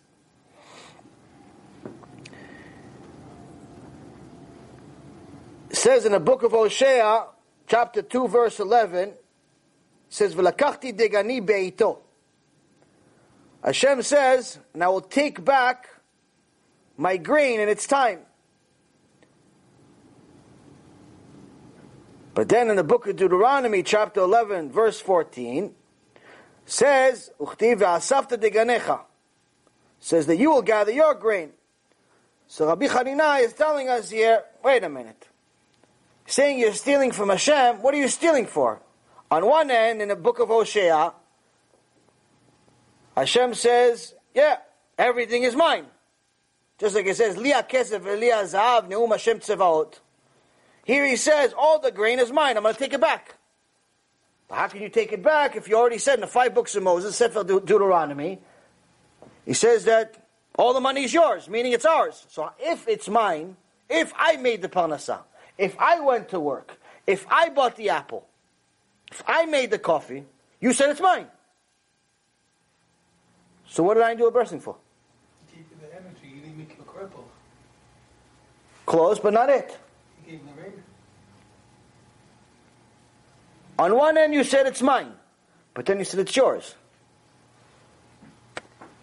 So Rabbi Chanina bar Papa says, Lo kashya, there's no contradiction here. כאן בזמן שישראל עושים רצונו של מקום, כאן בזמן שאין ישראל עושים רצונו של מקום. Here in the verse, which states that you will gather your grain, it refers to a time where Israel is doing the will of Hashem. But here in the verse, where the grain belongs to Hashem, it refers to a time when Israel does not do the will of Hashem. Meaning, when you're doing mitzvot, you're doing the will of Hashem with cheshek, with zealousness, with alacrity. You're serious about mitzvot, you're serious about Torah, you're serious about kvod Hashem, you're serious about kiddush Hashem. Everything is yours. The money is yours, the honor is yours, everything is yours. But when you don't, It's mine. Hashem says, it's mine. If it's mine, I don't want to give it to you anymore. Before it was yours, I gave it to you. I made you feel like you actually made it. I made you go to work. I gave you the energy to go to work. I made you pick the right stock. I make you pick the right investment. I made you pick the right partner, or the right product, or the right this, or the right. I made all those things, but I made you feel like you made it. So you felt like you made the money, and you felt like the money was yours. But then you forgot me. You forgot my endless fresh water, and you went to a hole in the desert looking for some water. You went to a new religion. You went to a new cult. You went to a new neighborhood. You went to the 35th floor of some building and forgot that you can't be a righteous Jew living on the 35th floor because there's no Beit Knesset on the 35th floor. You can't be a Jew alone. So you forgot me. So now I'm going to remind you that it's my money, really. And if it's my money, I'm going to take it. I don't want to give it to you anymore. And you're going to go from the 35th floor to Shem Yerachem, a basement, or even homeless. So now, this is stage one. Stage one, Hashem says, know that everything that you get in this world, you have to bless me. When you bless me, money comes in. When you're doing my will, money comes in. When you don't do the will of Hashem, no money comes in. In fact, money starts coming out. Debt. So you see people working, making 100, 200,000 a month, but somehow they have a hard time figuring out how they could take off over the weekend. Or take off an extended weekend because they don't know if they could survive. Or if they can afford a new lease of a $300 a month car. You're making $200,000 a month. You can't afford $300? No, there's no profit. They got new lawsuits. No profit in this money. It's $200,000 worth nothing. The newspaper boy that makes $300 a week, he makes more money than me because his cost is nothing. He makes $300. My $200,000 a month is worth nothing. There's no profit. As a matter of fact, I'm losing $5,000. There's plenty of companies in the stock market make $300, $400, $500 million. In some cases, billions of dollars. Billions of dollars in sales, and they're making losses. Losses. They're losing money to be in business. They make $5 billion a year, but they're losing $500 million. And someone's doing accounting wrong. No, it's not accounting wrong. It's just that Hashem is making it what it is. You don't deserve it. So here you see Hashem says, I run the world. It's not based on logic. It's based on Hashem's divine wisdom. The amount of money you make is irrelevant. What you keep is what we're looking for here. And what you keep is all dependent on whether you have Kvod Hashem in your life or not. Honor of Hashem is part of your life. And then he continues,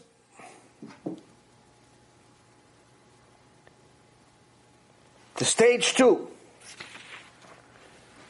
In the book of Joshua, chapter 1, verse 8, it says, Lo yamu sefer haTorah ze mipicha. The rabbi is taught in the Bereta, says, how do you get to a point where it can become your grain? Meaning, where your money could be yours. Where you get blessing. It says, as it says in the book of Joshua, the book of Torah shall not depart from your mouth. Meaning you learn Torah non-stop, you'll never worry about Parnassah. We'll get to that.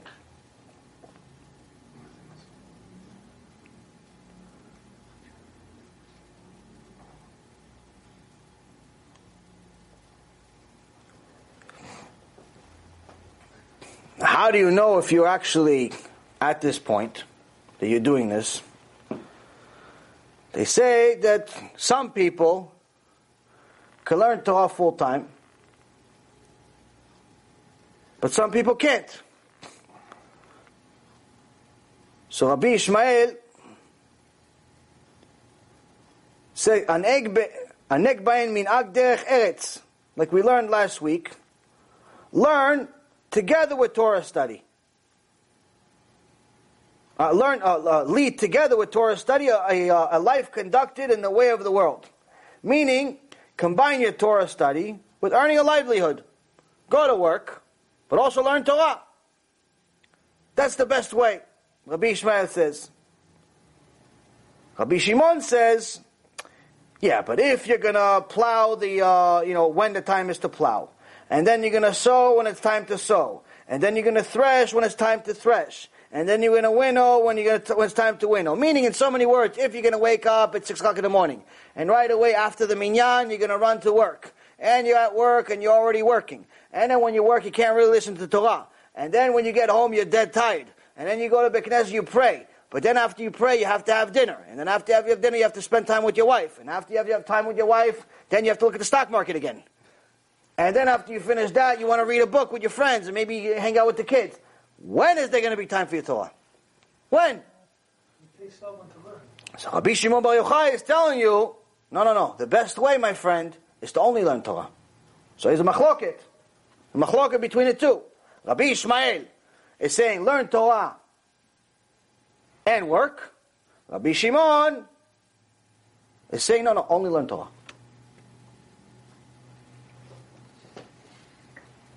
So how do we? What do we learn from here?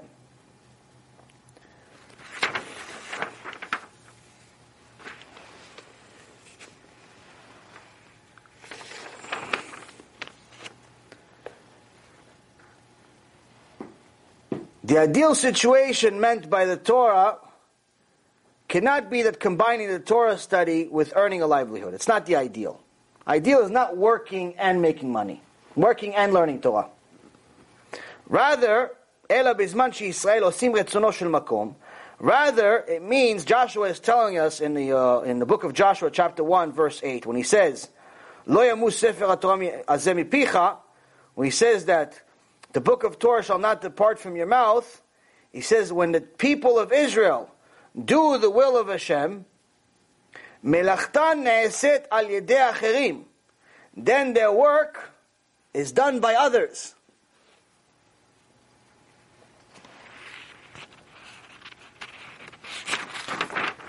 But at a time when the people of Israel do not do the will of Hashem, of the omnipresent, melachtan ne'eset al yedei atzman.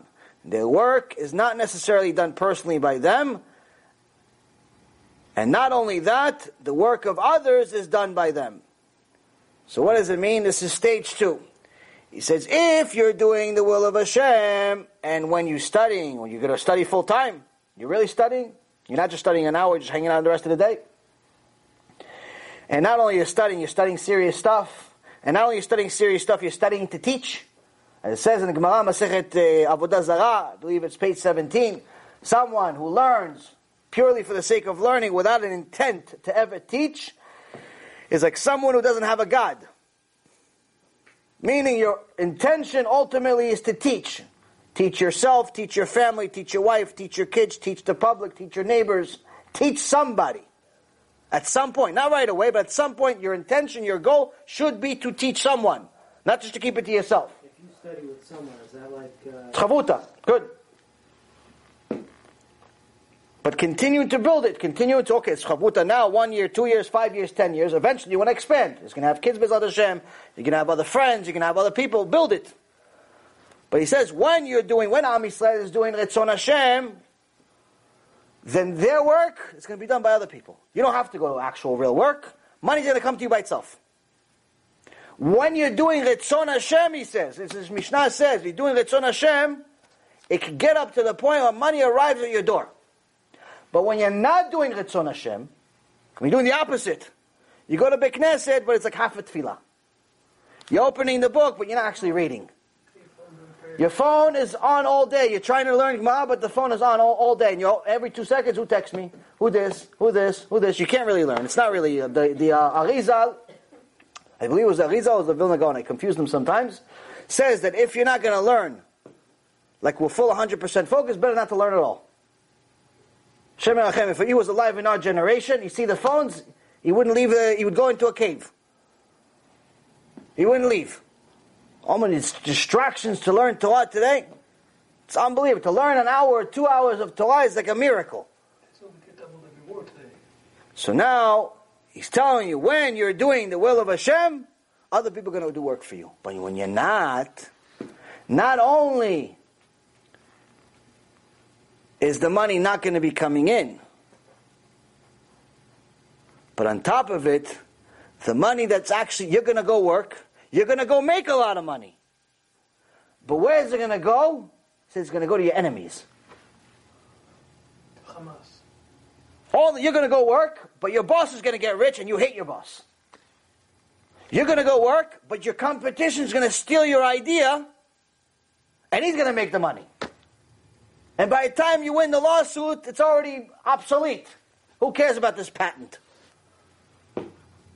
You're going to create the first video card, but Intel is going to make the billions. By the time you win your $3 million, they already made $600 billion off of it. Why? You didn't do Ritzon Hashem. Lo magia lecha. You don't deserve it. That's stage 2. Gets harder. Hold on. Stage 1, we know money comes in, money doesn't come in. Stage 2, it says, not only is money not coming in, Shem Yerachem, it says money is going to our enemies, which is the worst. But now, Abaye says, statistically speaking, many people did what Rabbi Ishmael said, which is work and learn Torah. And many people did what Rabbi Shimon said, just Torah. While most of the people that did what Rabbi Ishmael said, which is learn Torah and work, most of them were successful. The people that only learned Torah like Rabbi Shimon said, were not as successful. This contradicts. Wait a minute, you just said if I learn Torah it's even better. But you're telling me here that if I learn and I work, that's better. You have to be poor. No, not necessarily. Rebbe was very rich, and Rabbi Akiva was very rich. No, it's not. You don't have to be poor because you learn Torah. I mean, if you learn, it says in Torah, if you learn Torah in poverty, then you will live to learn Torah in wealth. But that's not what we're talking about here. Here, Abaye is telling us something. He's throwing us, as you can see, the Gemara keeps changing. We learn. All of a sudden, everything turns upside down. That's the Gemara for you. But then we fix the contradiction. So on one hand, they just told us, listen, Retzon Hashem. What Yeshua ben Nun, Gdol Ador, after Moshe Rabbeinu, he says, all you got to do is learn Torah. Rabbi Shimon Bar Yochai, all you got to do is learn Torah. But Abaye says, listen, I saw the outcome. Most people just learned Torah, they weren't successful. The ones that worked and learned Torah, they were successful. It's a stira. What do you mean? You're telling me that Yeshua ben Nun was wrong? You're telling me that Rabbi Shimon Bar Yochai was wrong? How could this be? Gemara says, Rava says to the rabbis,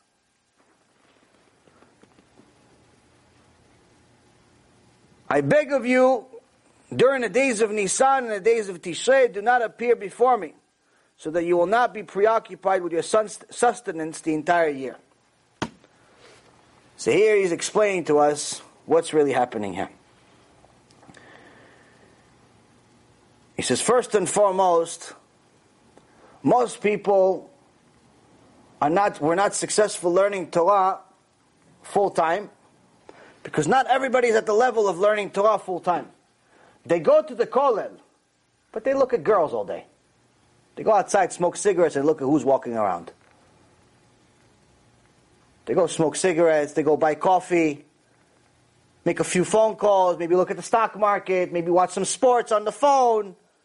They go to kollel, but they don't really study. It's 50-50. They go, but they're thinking about this, they're thinking about that. That's the worst. He says, you're definitely not going to succeed. Because not only you're not working, but you're not really learning. So not everybody's at the level of being a Talmid Chacham learning full time. But there are some that succeeded because they're really matmidim. They become gdolei ador. They become the people that the world revolves around. But the balance of working and learning at the same time is most applicable to everyone. Not everyone's at the level, because to be someone that learns all day, you have to earn your spot. It's not just because you don't have the luxury of having money, you don't have to work, or because your wife wants you to go to kollel, then therefore you're going to be a success story. You could go to kollel 100 hours a day, but if you come home and you're an animal to your wife, you're worthless. You are worthless. Nothing. Your Torah is worthless. All your kollel stuff is worthless. If your rabbi knew at your kollel that that's how you act to your wife, he'd throw you out of the kollel, send you back to work. He says you're better off in the shuk, in the market, selling fish, selling chalva, than coming to my kollel and desecrating Hashem's name, pretending like you're learning, but you're an animal to your wife at home. So, not everybody necessarily can get to a point where, hey, you're going to be Talmid Chacham just because you go to kollel. If you're already going to go, then no, Rabbi Shimon means that you could succeed. You could be a big Dolador. You could be the next Rabbi Shimon. But you have to be Davuk Torah, glued. No phone, no text, no nothing. Ta'anit Dibur, learn without talking, learn without nothing. You're 100% concerned with the Torah. And if you still have irurim, you still have all different types of thoughts about shtuyot, that means that what you're learning is not enough. Not the quantity, but what you're learning as far as quality, meaning you're not really interested into it. Instead of reading Masechet Brachot, read Masechet Avodah Zarah. Instead of reading the Gemara, read Mussar. Read something that's going to wake you up. Don't just warm up your seat and say, I go to kollel. There's no chokhmah in just going to the kollel. So you can be successful, but it comes at a price. But then, that answers part of the question. The other part of the question is, what do you mean? You're advocating people to go to work? Yeshua ben Nun said, don't go to work. He said, learn Torah. What, are you going to go against Yeshua ben Nun? You have a book written about you in the Torah? I don't. He does. So what is he saying here? Rava explains it. Amatara shel Adam, the goal or target of a person should be to make as much money as he can in the least amount of work, meaning the least amount of time. But not as much money as he can so you can buy a Bentley and a 5-story house and a bling bling this and a bling bling that, and his wife is on the cover of this and his wife is on the cover of that, and has an MTV Cribs coming to his house. No, my friends. You make the most amount of money just to survive. If you made your money to survive for the day, you're finished. The Ramchal used to be a diamond cutter. Used to cut diamonds. And so are many of Gdolei Ador. So was the Rambam, was a full-time, he was a Renaissance man. He was a doctor, a philosopher, a scientist. He was many things.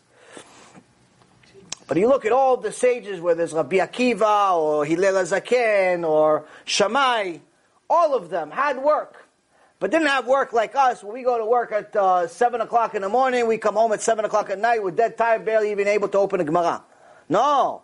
They went to work, they worked just enough to make what they need to make. I need $30 a day to live, I go make my $30, I go home. As soon as I make my $30, I'm going home. I'm done.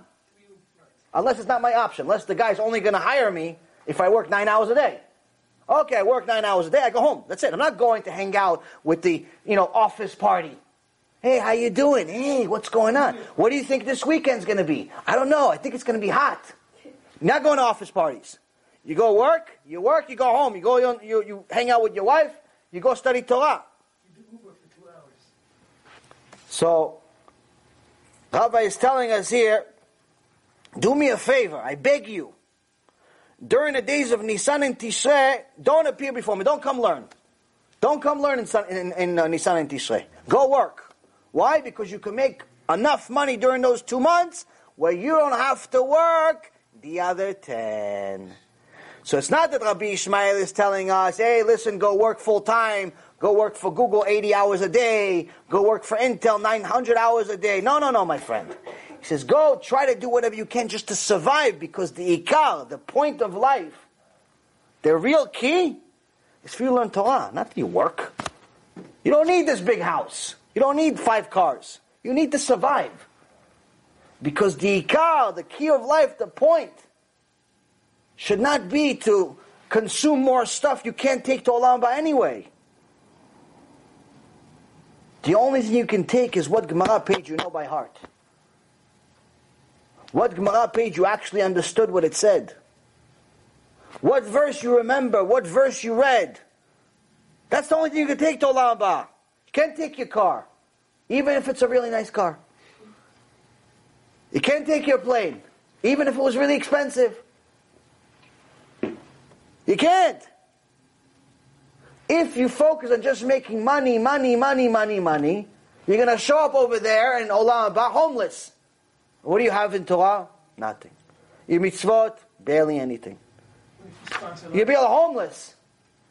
Yes, you could sponsor other people doing tshuva, you could sponsor other people learning Torah, which is a Issachar and Zvulun deal, but you have to know something very, very critical about it.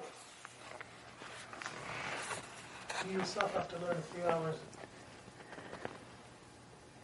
In the Shir HaShirim, Song of Songs, Shir HaShirim, you read, Sephardics read it on Friday night.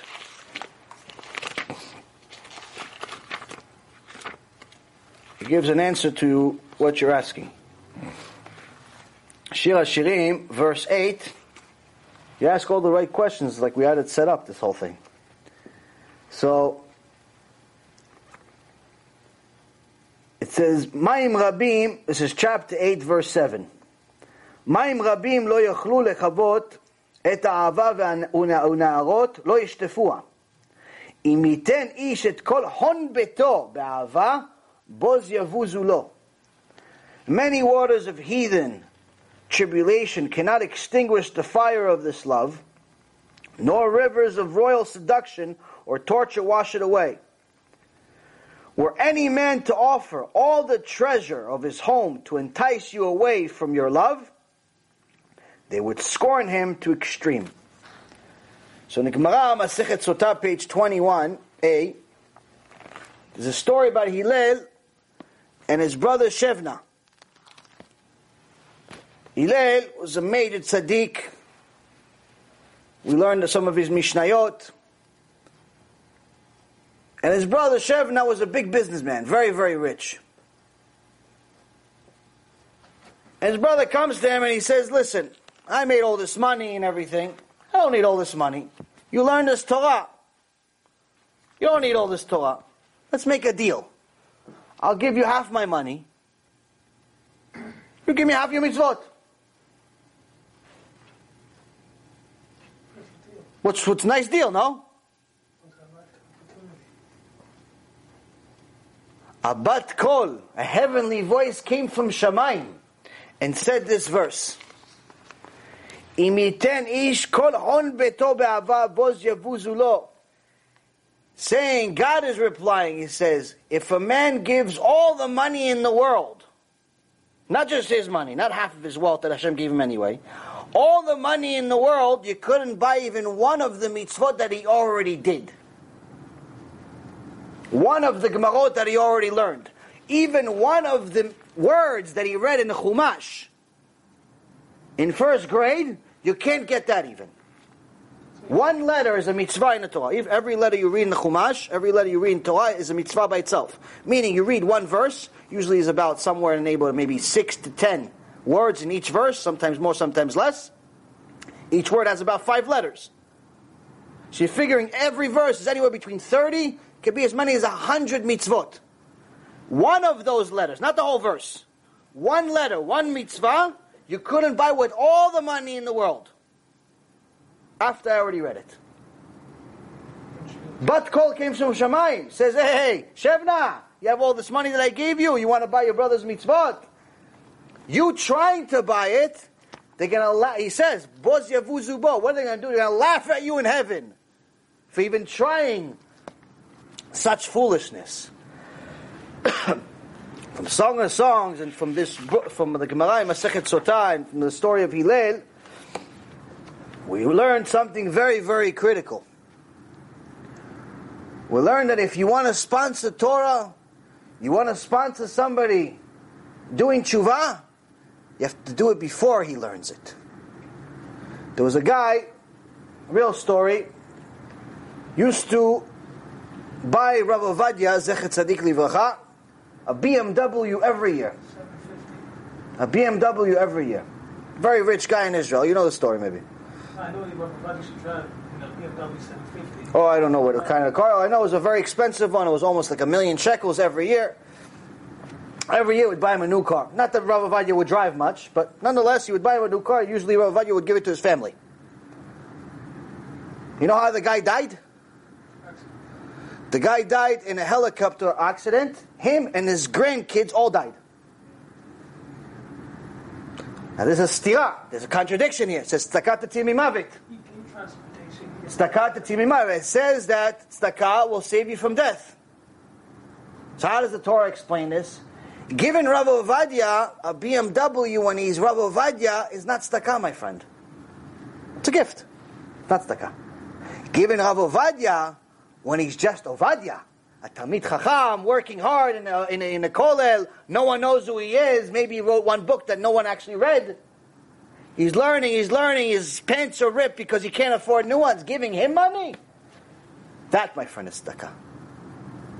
Giving a big speaker that charges $25,000 a speech just to tell people to feel good about themselves, it's not tzedakah.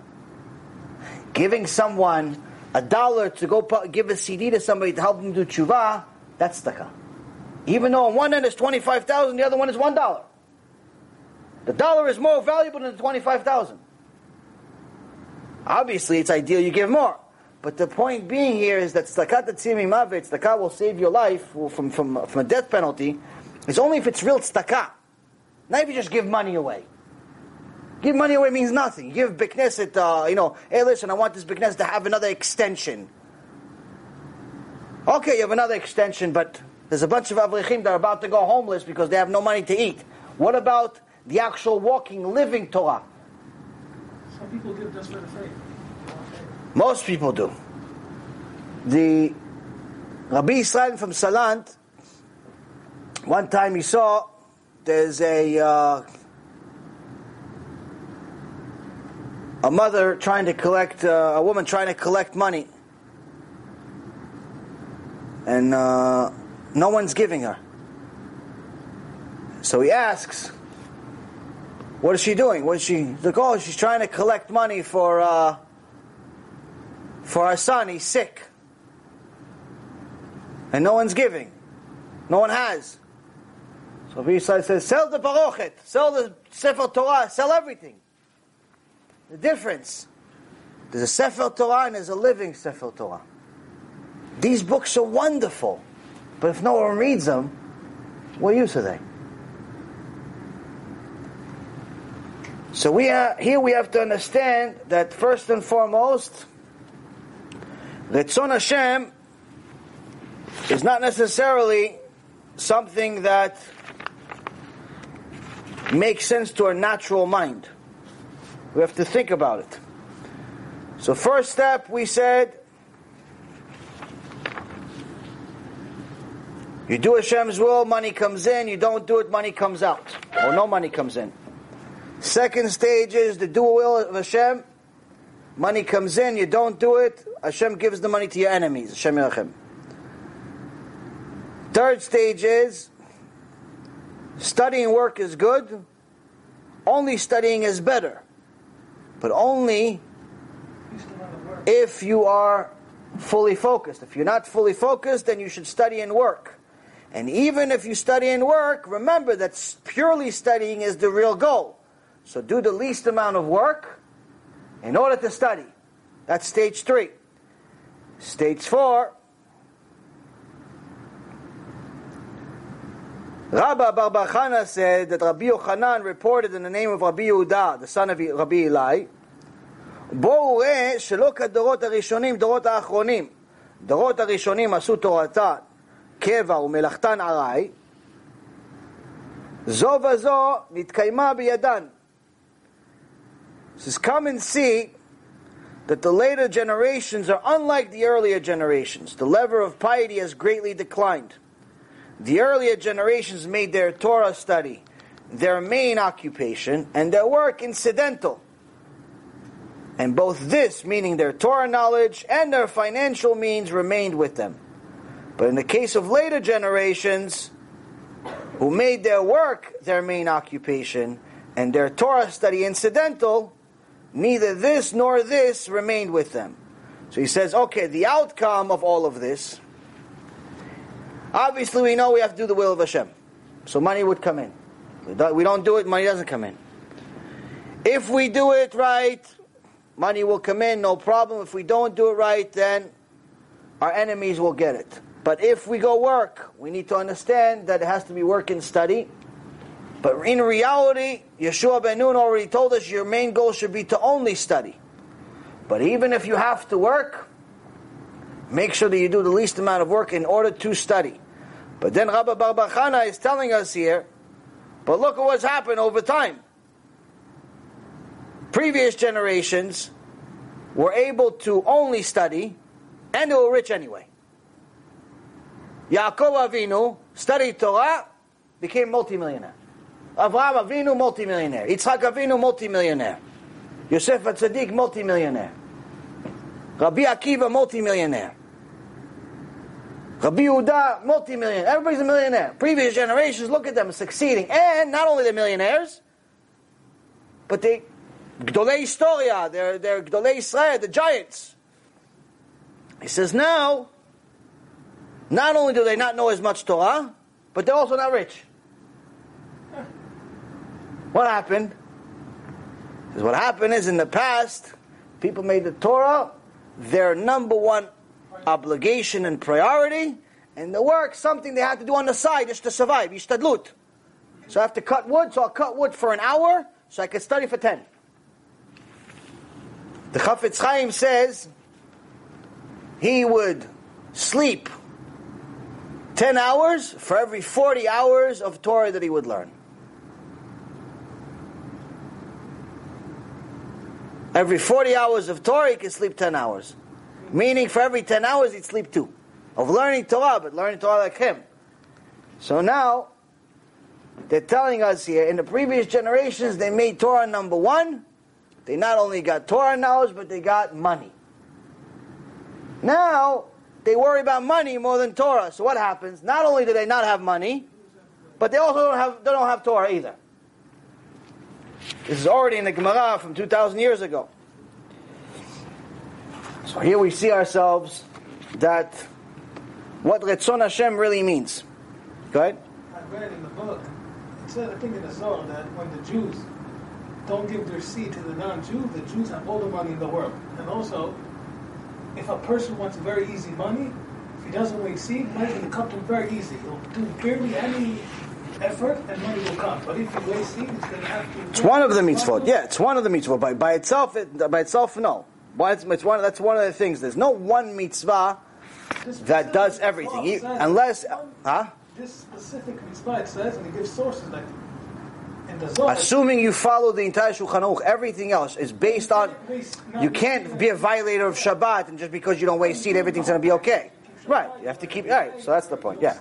Right, so that's... I don't want anyone to confuse in thinking that, okay, if I go and, just don't waste seed, then I'll be rich automatically, even though I violate Shabbat and I work on Shabbat. No, that's nonsense. And you have this fixed, then you're going to have great money powers, and you're not going to struggle, and it's going to come very easy. Right. So now, how do we prove to Hashem that we really are doing His will? And not only are we doing His will,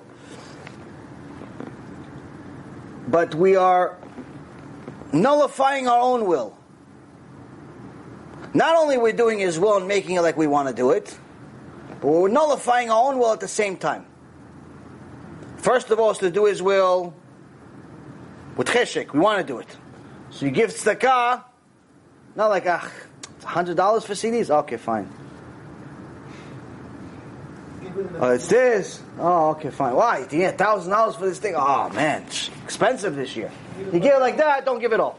Keep it. You lost all the mitzvah anyway. Or if you're one of those people that says, no, I donated $1,000 for this new thing.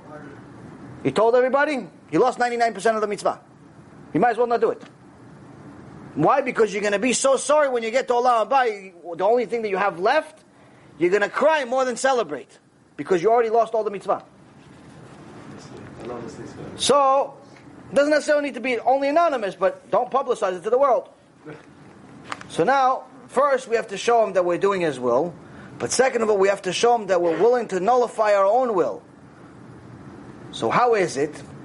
When someone is giving money, for example, you have to give it with all the cheshek you have, all the excitement. Oh, I can't wait to donate because I know this is going to save souls. I can't wait to donate because I know this is going to get somebody to, study Torah with a 100% kavanah because he's not going to be worried about eating, and so on and so forth. So Gemara, Brachot, again, page 63a. It asks, Rabbi Yochanan, Chizkiah, the son of Rabbi Parcha, says in the name of Rabbi Yochanan, Lama nismecha parashat sota leparashat trumot u'ma'asrot. Why is it that, because each one of the parashot in the Torah is connected to each other, and there's always a reason of why each parasha is connected. So this is why is the parasha that is regarding sota, the wayward woman, connected to the parasha that talks about giving maaser. Who's maaser? Maaser to the Leviim, to the Kohanim.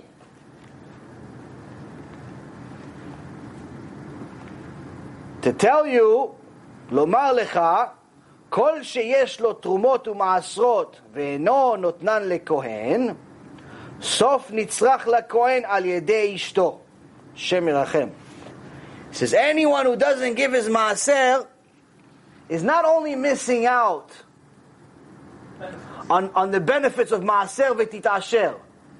He's not only missing out on, Hashem says, you give 10% of your income. And I'm telling you, you will actually become rich. You make 4,000, you give 400. You make 10,000, you give 1,000. You make 100,000, you make 10,000. You give 10,000. You give 10%. He says, not only is he missing out because Hashem says, you do this, I promise you'll be rich. Test me. Actually, in a verse in the Torah, in the book of Job, and one other place, he says, I promise you'll become rich in your life. That's one thing you're allowed to test Hashem. Now he says, not only are you losing out on the benefits of maaser, but Hashem yirachem, if you understood this, you already start crying while I'm talking. He says, not only that, you're not giving the maaser to the Kohanim. Who's the Kohanim? Rambam says, all of the Talmidim Chachamim, everyone that's studying Torah, everyone that's involved in Torah life, that's considered the Leviim, that's considered the Levites of today.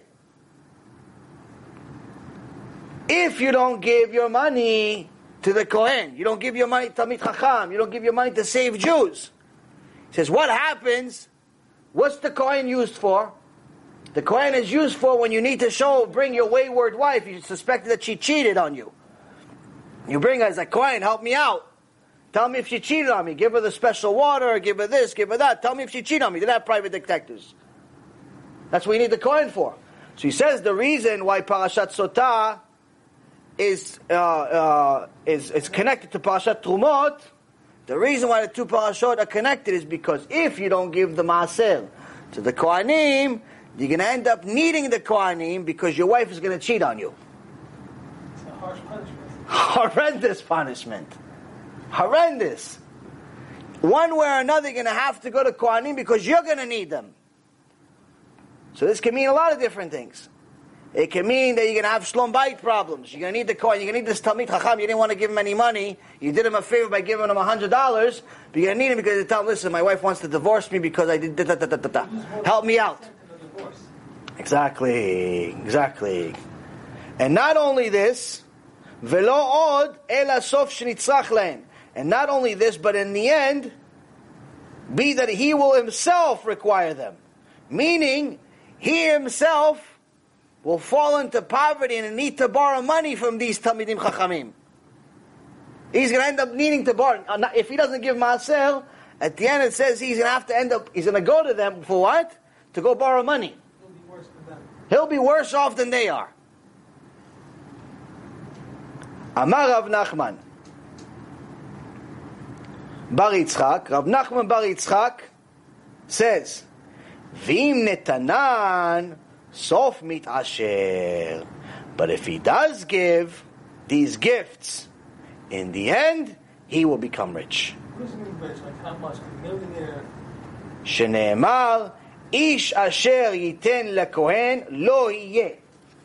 As it says, a man who will give these things to the Kohen, it will be for him. Lo yeh mamon arbe. It means, for him there will be great wealth.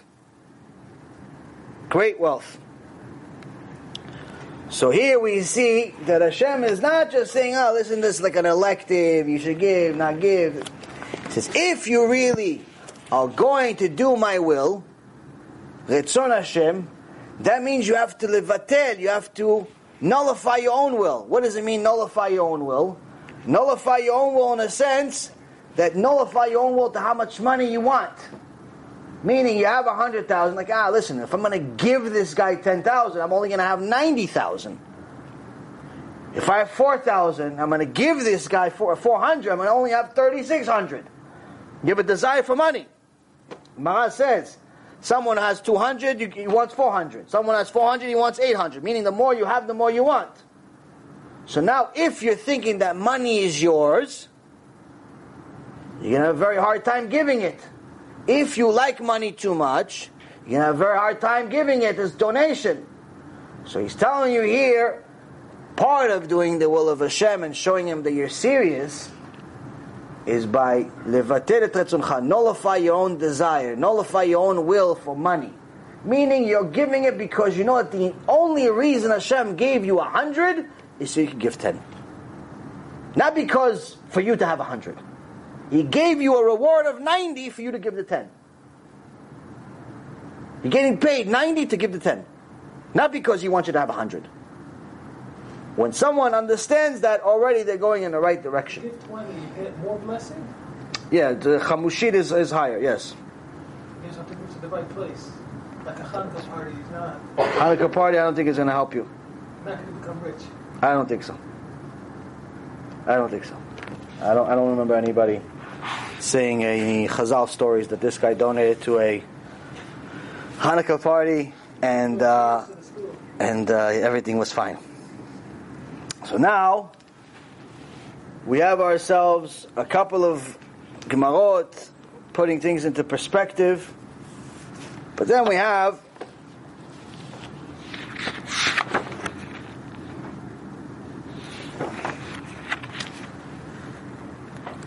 a person saying, okay, I'm doing the will of Hashem,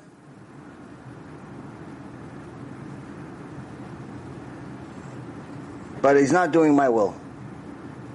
First off, you may think you're doing the will of Hashem, but Hashem doesn't agree. But how do you know ultimately that you're definitely going the right thing? Because some people have money. They have money. It's like, oh look, I'm getting money, so that means I'm doing okay. I have a Ferrari. I have a 5-story house. I have a wife. I have kids. What else?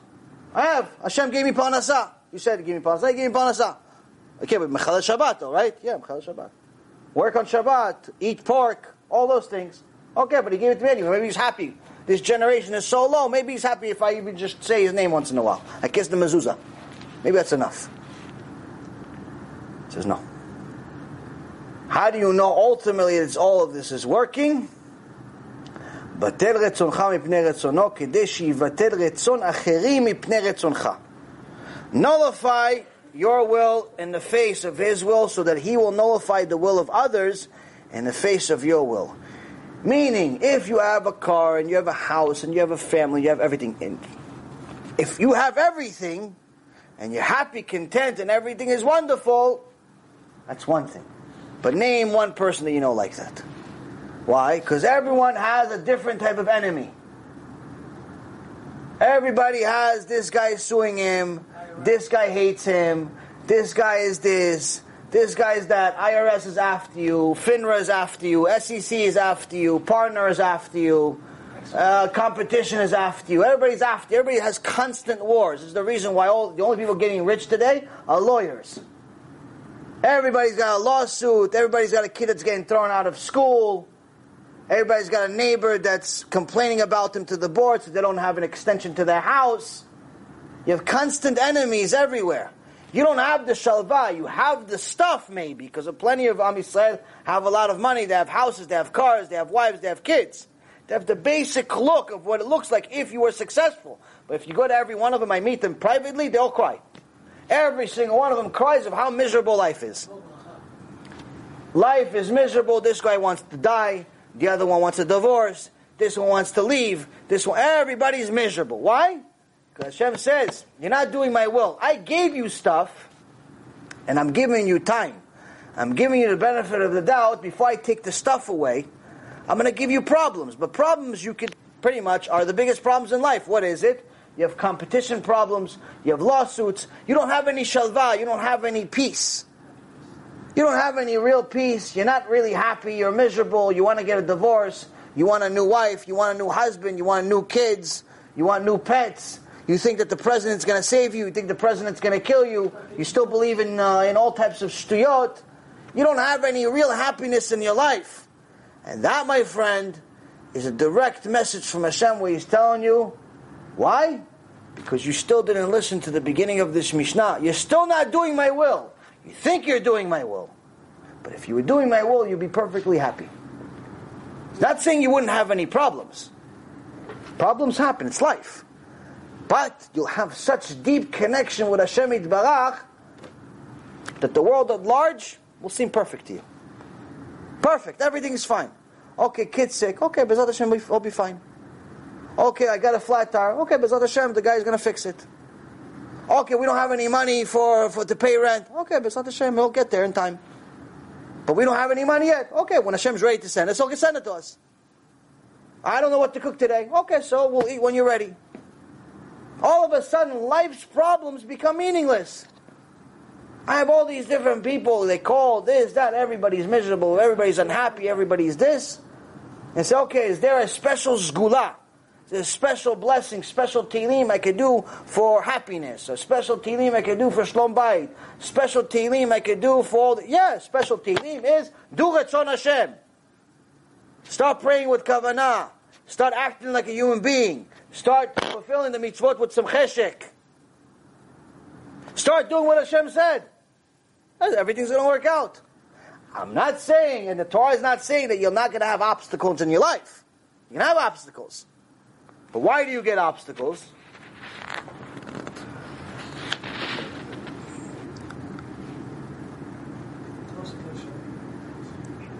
In order for you to know where you stand in life, you have to test yourself.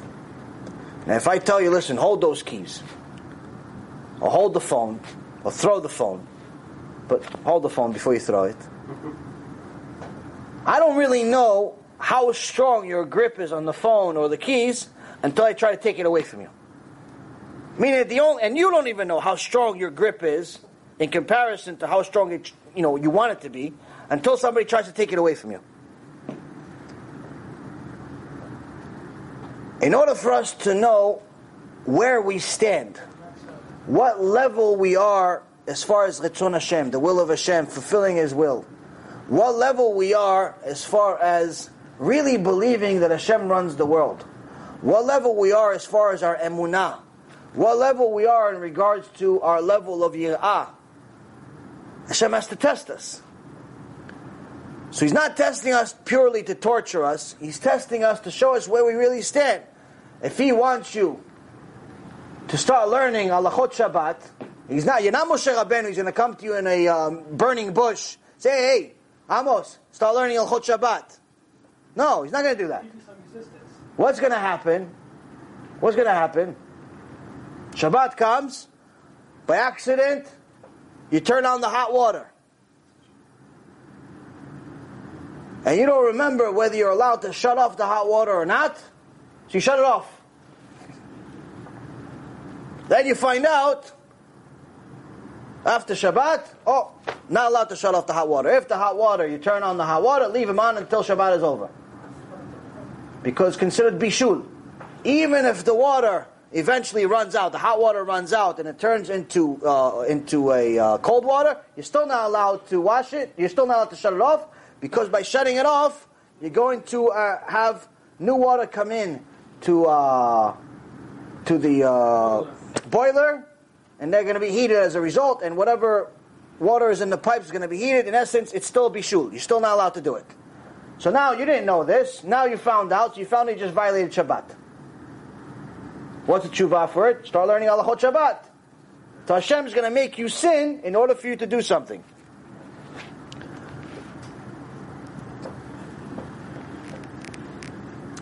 Somebody that Hashem is given a pleasant life, his wife loves him, his kids love him, he's known to the community as a very calm, demeanor person, very calm, very collected, always tells everybody, have emunah, always tells everybody, everything's going to be okay, always tells everybody the stories of Nachum ish gamzu letova, always tells people the Gemara in Masechet Brachot, Kol de'avid rachamana tav la'avid. Well, Rabbi Akiva said, everything that a merciful one does is always for the best. But then one day, he's got a big deal. And the work's going to make his year. He works for a big company, or he has his own company, and this one deal is going to make his year. But he knows that this other company has a crazy boss that he knows that if he's late 1 minute, the guy could just go away and disconnect from them and cancel out the deal. And all of a sudden, he's ready to go to work. He woke up extra early. And he's ready to leave. And all of a sudden, one of his kids falls, or one of his kids starts to cry, or his wife asks him for a favor to change a diaper, or his mom calls him and needs 5 minutes of his time. Something happened, needs his time. And he can't take it. His brain's about to pop, he's about to lose his mind, where everybody that knows him, to have this calm demeanor, all of a sudden he's about to lose his cool. Now why did Hashem give him such a test? I mean, Hashem knows that he needs this parnasah. Hashem knows that he needs this contract. Hashem knows that he needs to be on time. Hashem knows that he tried to wake up earlier. Hashem knows that, the world has to run even without him. He needs to do this. Why is Hashem making all these problems for him before this deal? To show him that words don't cost anything, so you can say whatever you want. The only thing that means something, the only thing that's of any value, is what you actually do. You could tell people about emunah, you could tell people about yirah, you could tell people about everything. How are you going to act when you are being tested, my friend? When you are about to lose your mind, are you going to lose it? Or are you going to say, wait a minute. Everything that the merciful one does is always for the best. Even if I lose this contract, that's for the best too. Or you're going to lose your mind on this 3-year-old boy that you have, and he's going to be traumatized for the rest of his life because he fell and he got in the way of his dad's appointment. And he's going to be traumatized for the rest of his life. Or your wife is never going to want to talk to you again because you yelled at her just because you wanted help for you to change a diaper. Or your mom is never going to call you again because she doesn't think that you love her because you didn't want to talk to her for 5 minutes because she needed you for something that to you is meaningless. You lost your mind. Hashem gave you that test, my friend, because He says, listen, you can say everything you want, but how are you going to stand up when a test comes to you? So now, Chazal is telling us here that we have to understand that Hashem has to test us. And He has to test us mainly because He has to report to us where we stand, because we always view ourselves much better than what we really are. Most people think they're better looking than what they really are. Most people think that they're much smarter than what they really are. Most people have a completely distorted reality. And Hashem is reality. So He's telling you, hey, listen, you say this, you say this, you say this. Okay, let's see how you really are. And if I'm giving you the test, it's not because I'm punishing you all the time. I'm giving you a test to tell you, listen, you need a little bit more emunah. So I give you an emunah test. I'm giving you Shlom Bayit test because you need to work on your Shlom Bayit. You need to start paying attention to your wife. You need to start paying attention to your kids. You need to start being honest. I'm going to give you all these different types of tests. Not to torture you, to build you. To make you into Avraham Avinu. To make you into something that you can really be. Because if I don't test you, you're never going to get this to be anything. You're going to stay exactly where you are. To give you a last Gemara of how different our thoughts are from Hashem's thoughts. And with Hashem, we'll try to connect it somehow.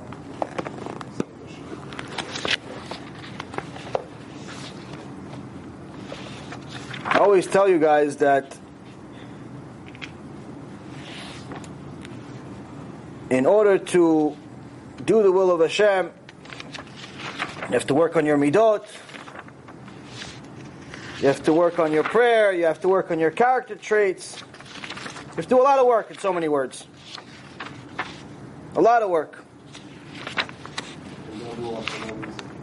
I read in the Sefer Amidot book that someone who controls his Yetzer Hara and doesn't listen to his foolish friends who try to get him off the derech, his money will be blessed, he's going to have, his children will not go off the derech, and Hashem won't put him through test. If he could really control his Yetzer Hara.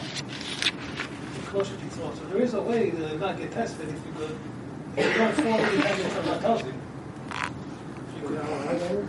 It's hard, but the tests are even harder. There's no such thing as a righteous person that never sins, but yes, there's a benefit to it. I don't remember passing tests in school. Just go keep on Hashem.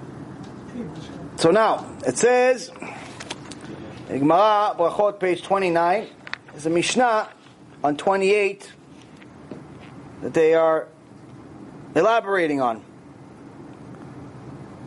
Rabbi Eliezer says, Ha'oseh tfilato keva, he who makes his prayer fixed.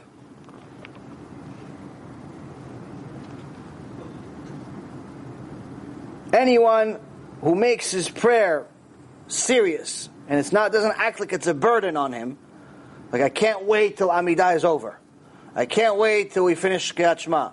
I can't wait to take these tefillin off. Like what? Not one of those people. Opposite. Anyone that makes his tefillah like it's not a burden on him is what they're talking about.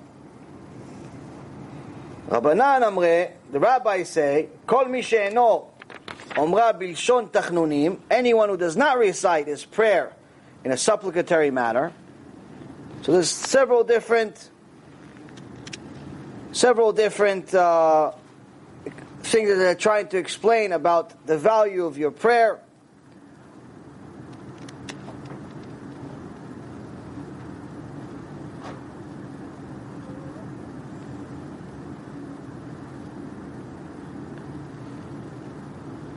It says, so a person needs to understand that if you're going to have full kavanah, you're going to treat prayer like it's supposed to, one of the things you're going to realize during this prayer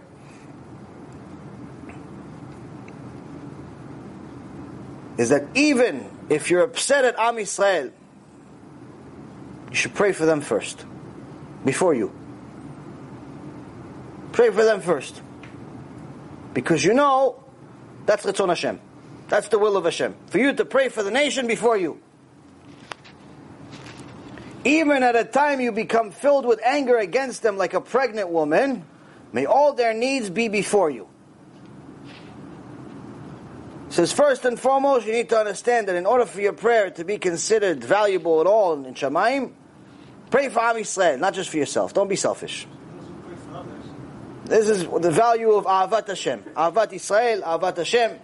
In order to have Avat Hashem, you have to have Avat Yisrael. Barbara said, that you have to pray like at least an hour a week just for all the Jews. You add it to your prayer. You could do it separate. Even Rav Chisda says, even afilu b'sha'ah she'em ovrim al divrei Torah, even at a time where they transgress the words of Torah, may all their needs be before you. Meaning all those people you know, Chilonim, they're secular, pray for them to do tshuva. Even though they're secular and they're not doing the will of Hashem, don't pray for them to die. Don't pray for them to get punished. Pray for them to do tshuva. Pray for them to have emet.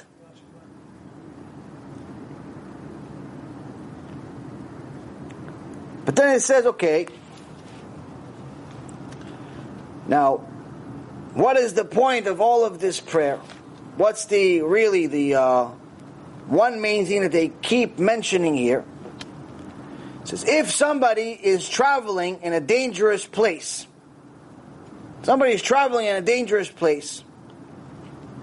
he can pray a short prayer. It's a short prayer, so he doesn't put himself in danger. And even in this short prayer, make sure you include the prayer of Am Yisrael before yourself.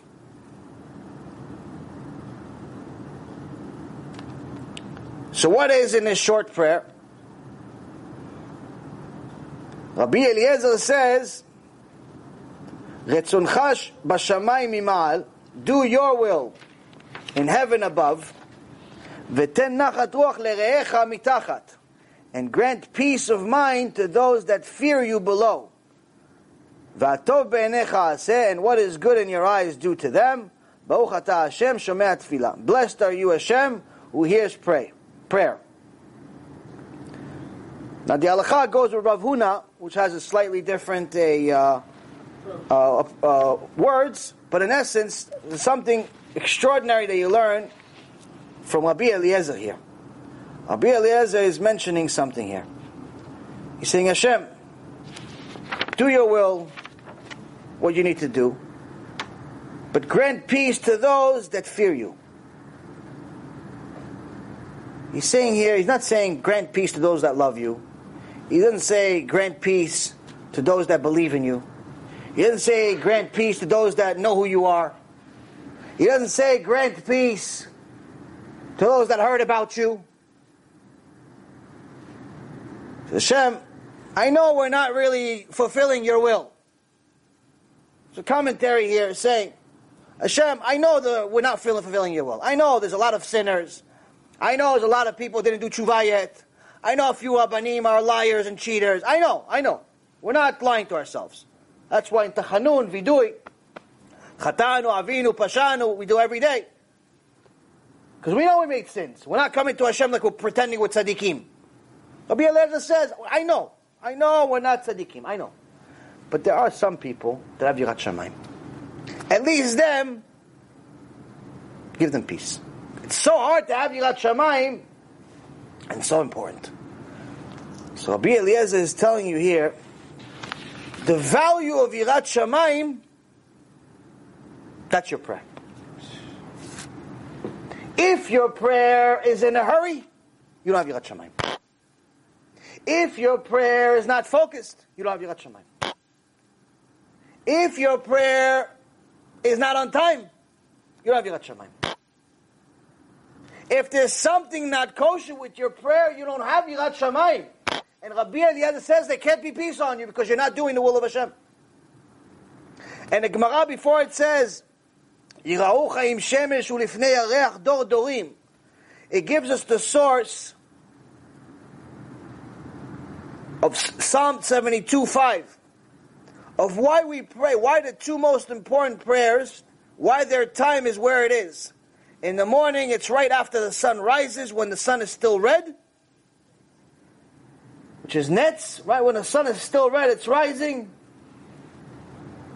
And Mincha, which is the highest level of prayer, even though it's much shorter than Shachrit, it's the top level prayer of the day. And the ideal time to pray is right as the sun is going down and it's becoming red. So the Gemara asks, why those times? Why are you mentioning, why is David HaMelech mentioning that when the sun is red is the time to pray? And Chazal explains something that will help you get Yirat Shamayim. In the Gemara, Masechet Baba Batra, page 84a, he says that when the sun appears red in the morning, it's because it's passing the roses of Gan Eden. The roses of Gan Eden are so beautiful and so wonderful. It's reflecting, the colors reflecting on the sun.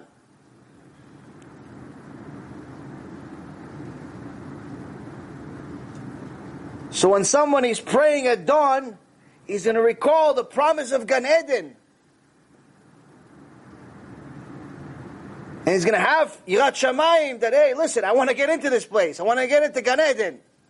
That means I have to have kavanah when I pray. That means that the rest of my day after I pray, I have to constantly consider Retzon Hashem. I have to constantly consider the will of Hashem. I have to constantly consider Kvod Hashem, the honor of Hashem. I have to constantly look for ways for Kiddush Hashem. Why? Because I want to get into what the sun is reminding me of, Gan Eden. But what does the sun being read right before Mincha represent? The same Gemara says, when the sun is about to set, it's passing right next to Gehenom. And the fire of Gehenom is reflecting on the sun also red. So when someone thinks and prays right before dark, he has to recall the thread of Gehenom. And he has to start doing tshuva on whatever he didn't do or did do. That wasn't Retzon Hashem, that wasn't Kvod Hashem, that wasn't Kiddush Hashem during that day. Already started doing tshuva during your mincha. Don't wait till tomorrow. Because the sun is reminding you, my friend, Gehenom is not just a fairy tale. We have our times of when we learn for a reason. We have our times of when we pray for a reason. It's a small taste that the Gemara tells us of why these prayers are specifically at those times, is to remind us of what Rabbi Eliezer is trying to teach us here. If you don't have Yirat Shamayim, you're not going to have good prayer. If you're not going to have good prayer, you're not going to do Retzon Hashem. You're not really praying for Hashem. You're not praying to Hashem. You're not doing Retzon Hashem. Your life is going to become a mess.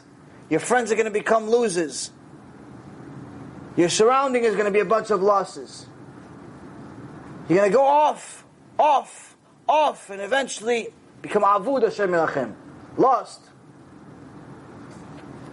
All starts with your prayer.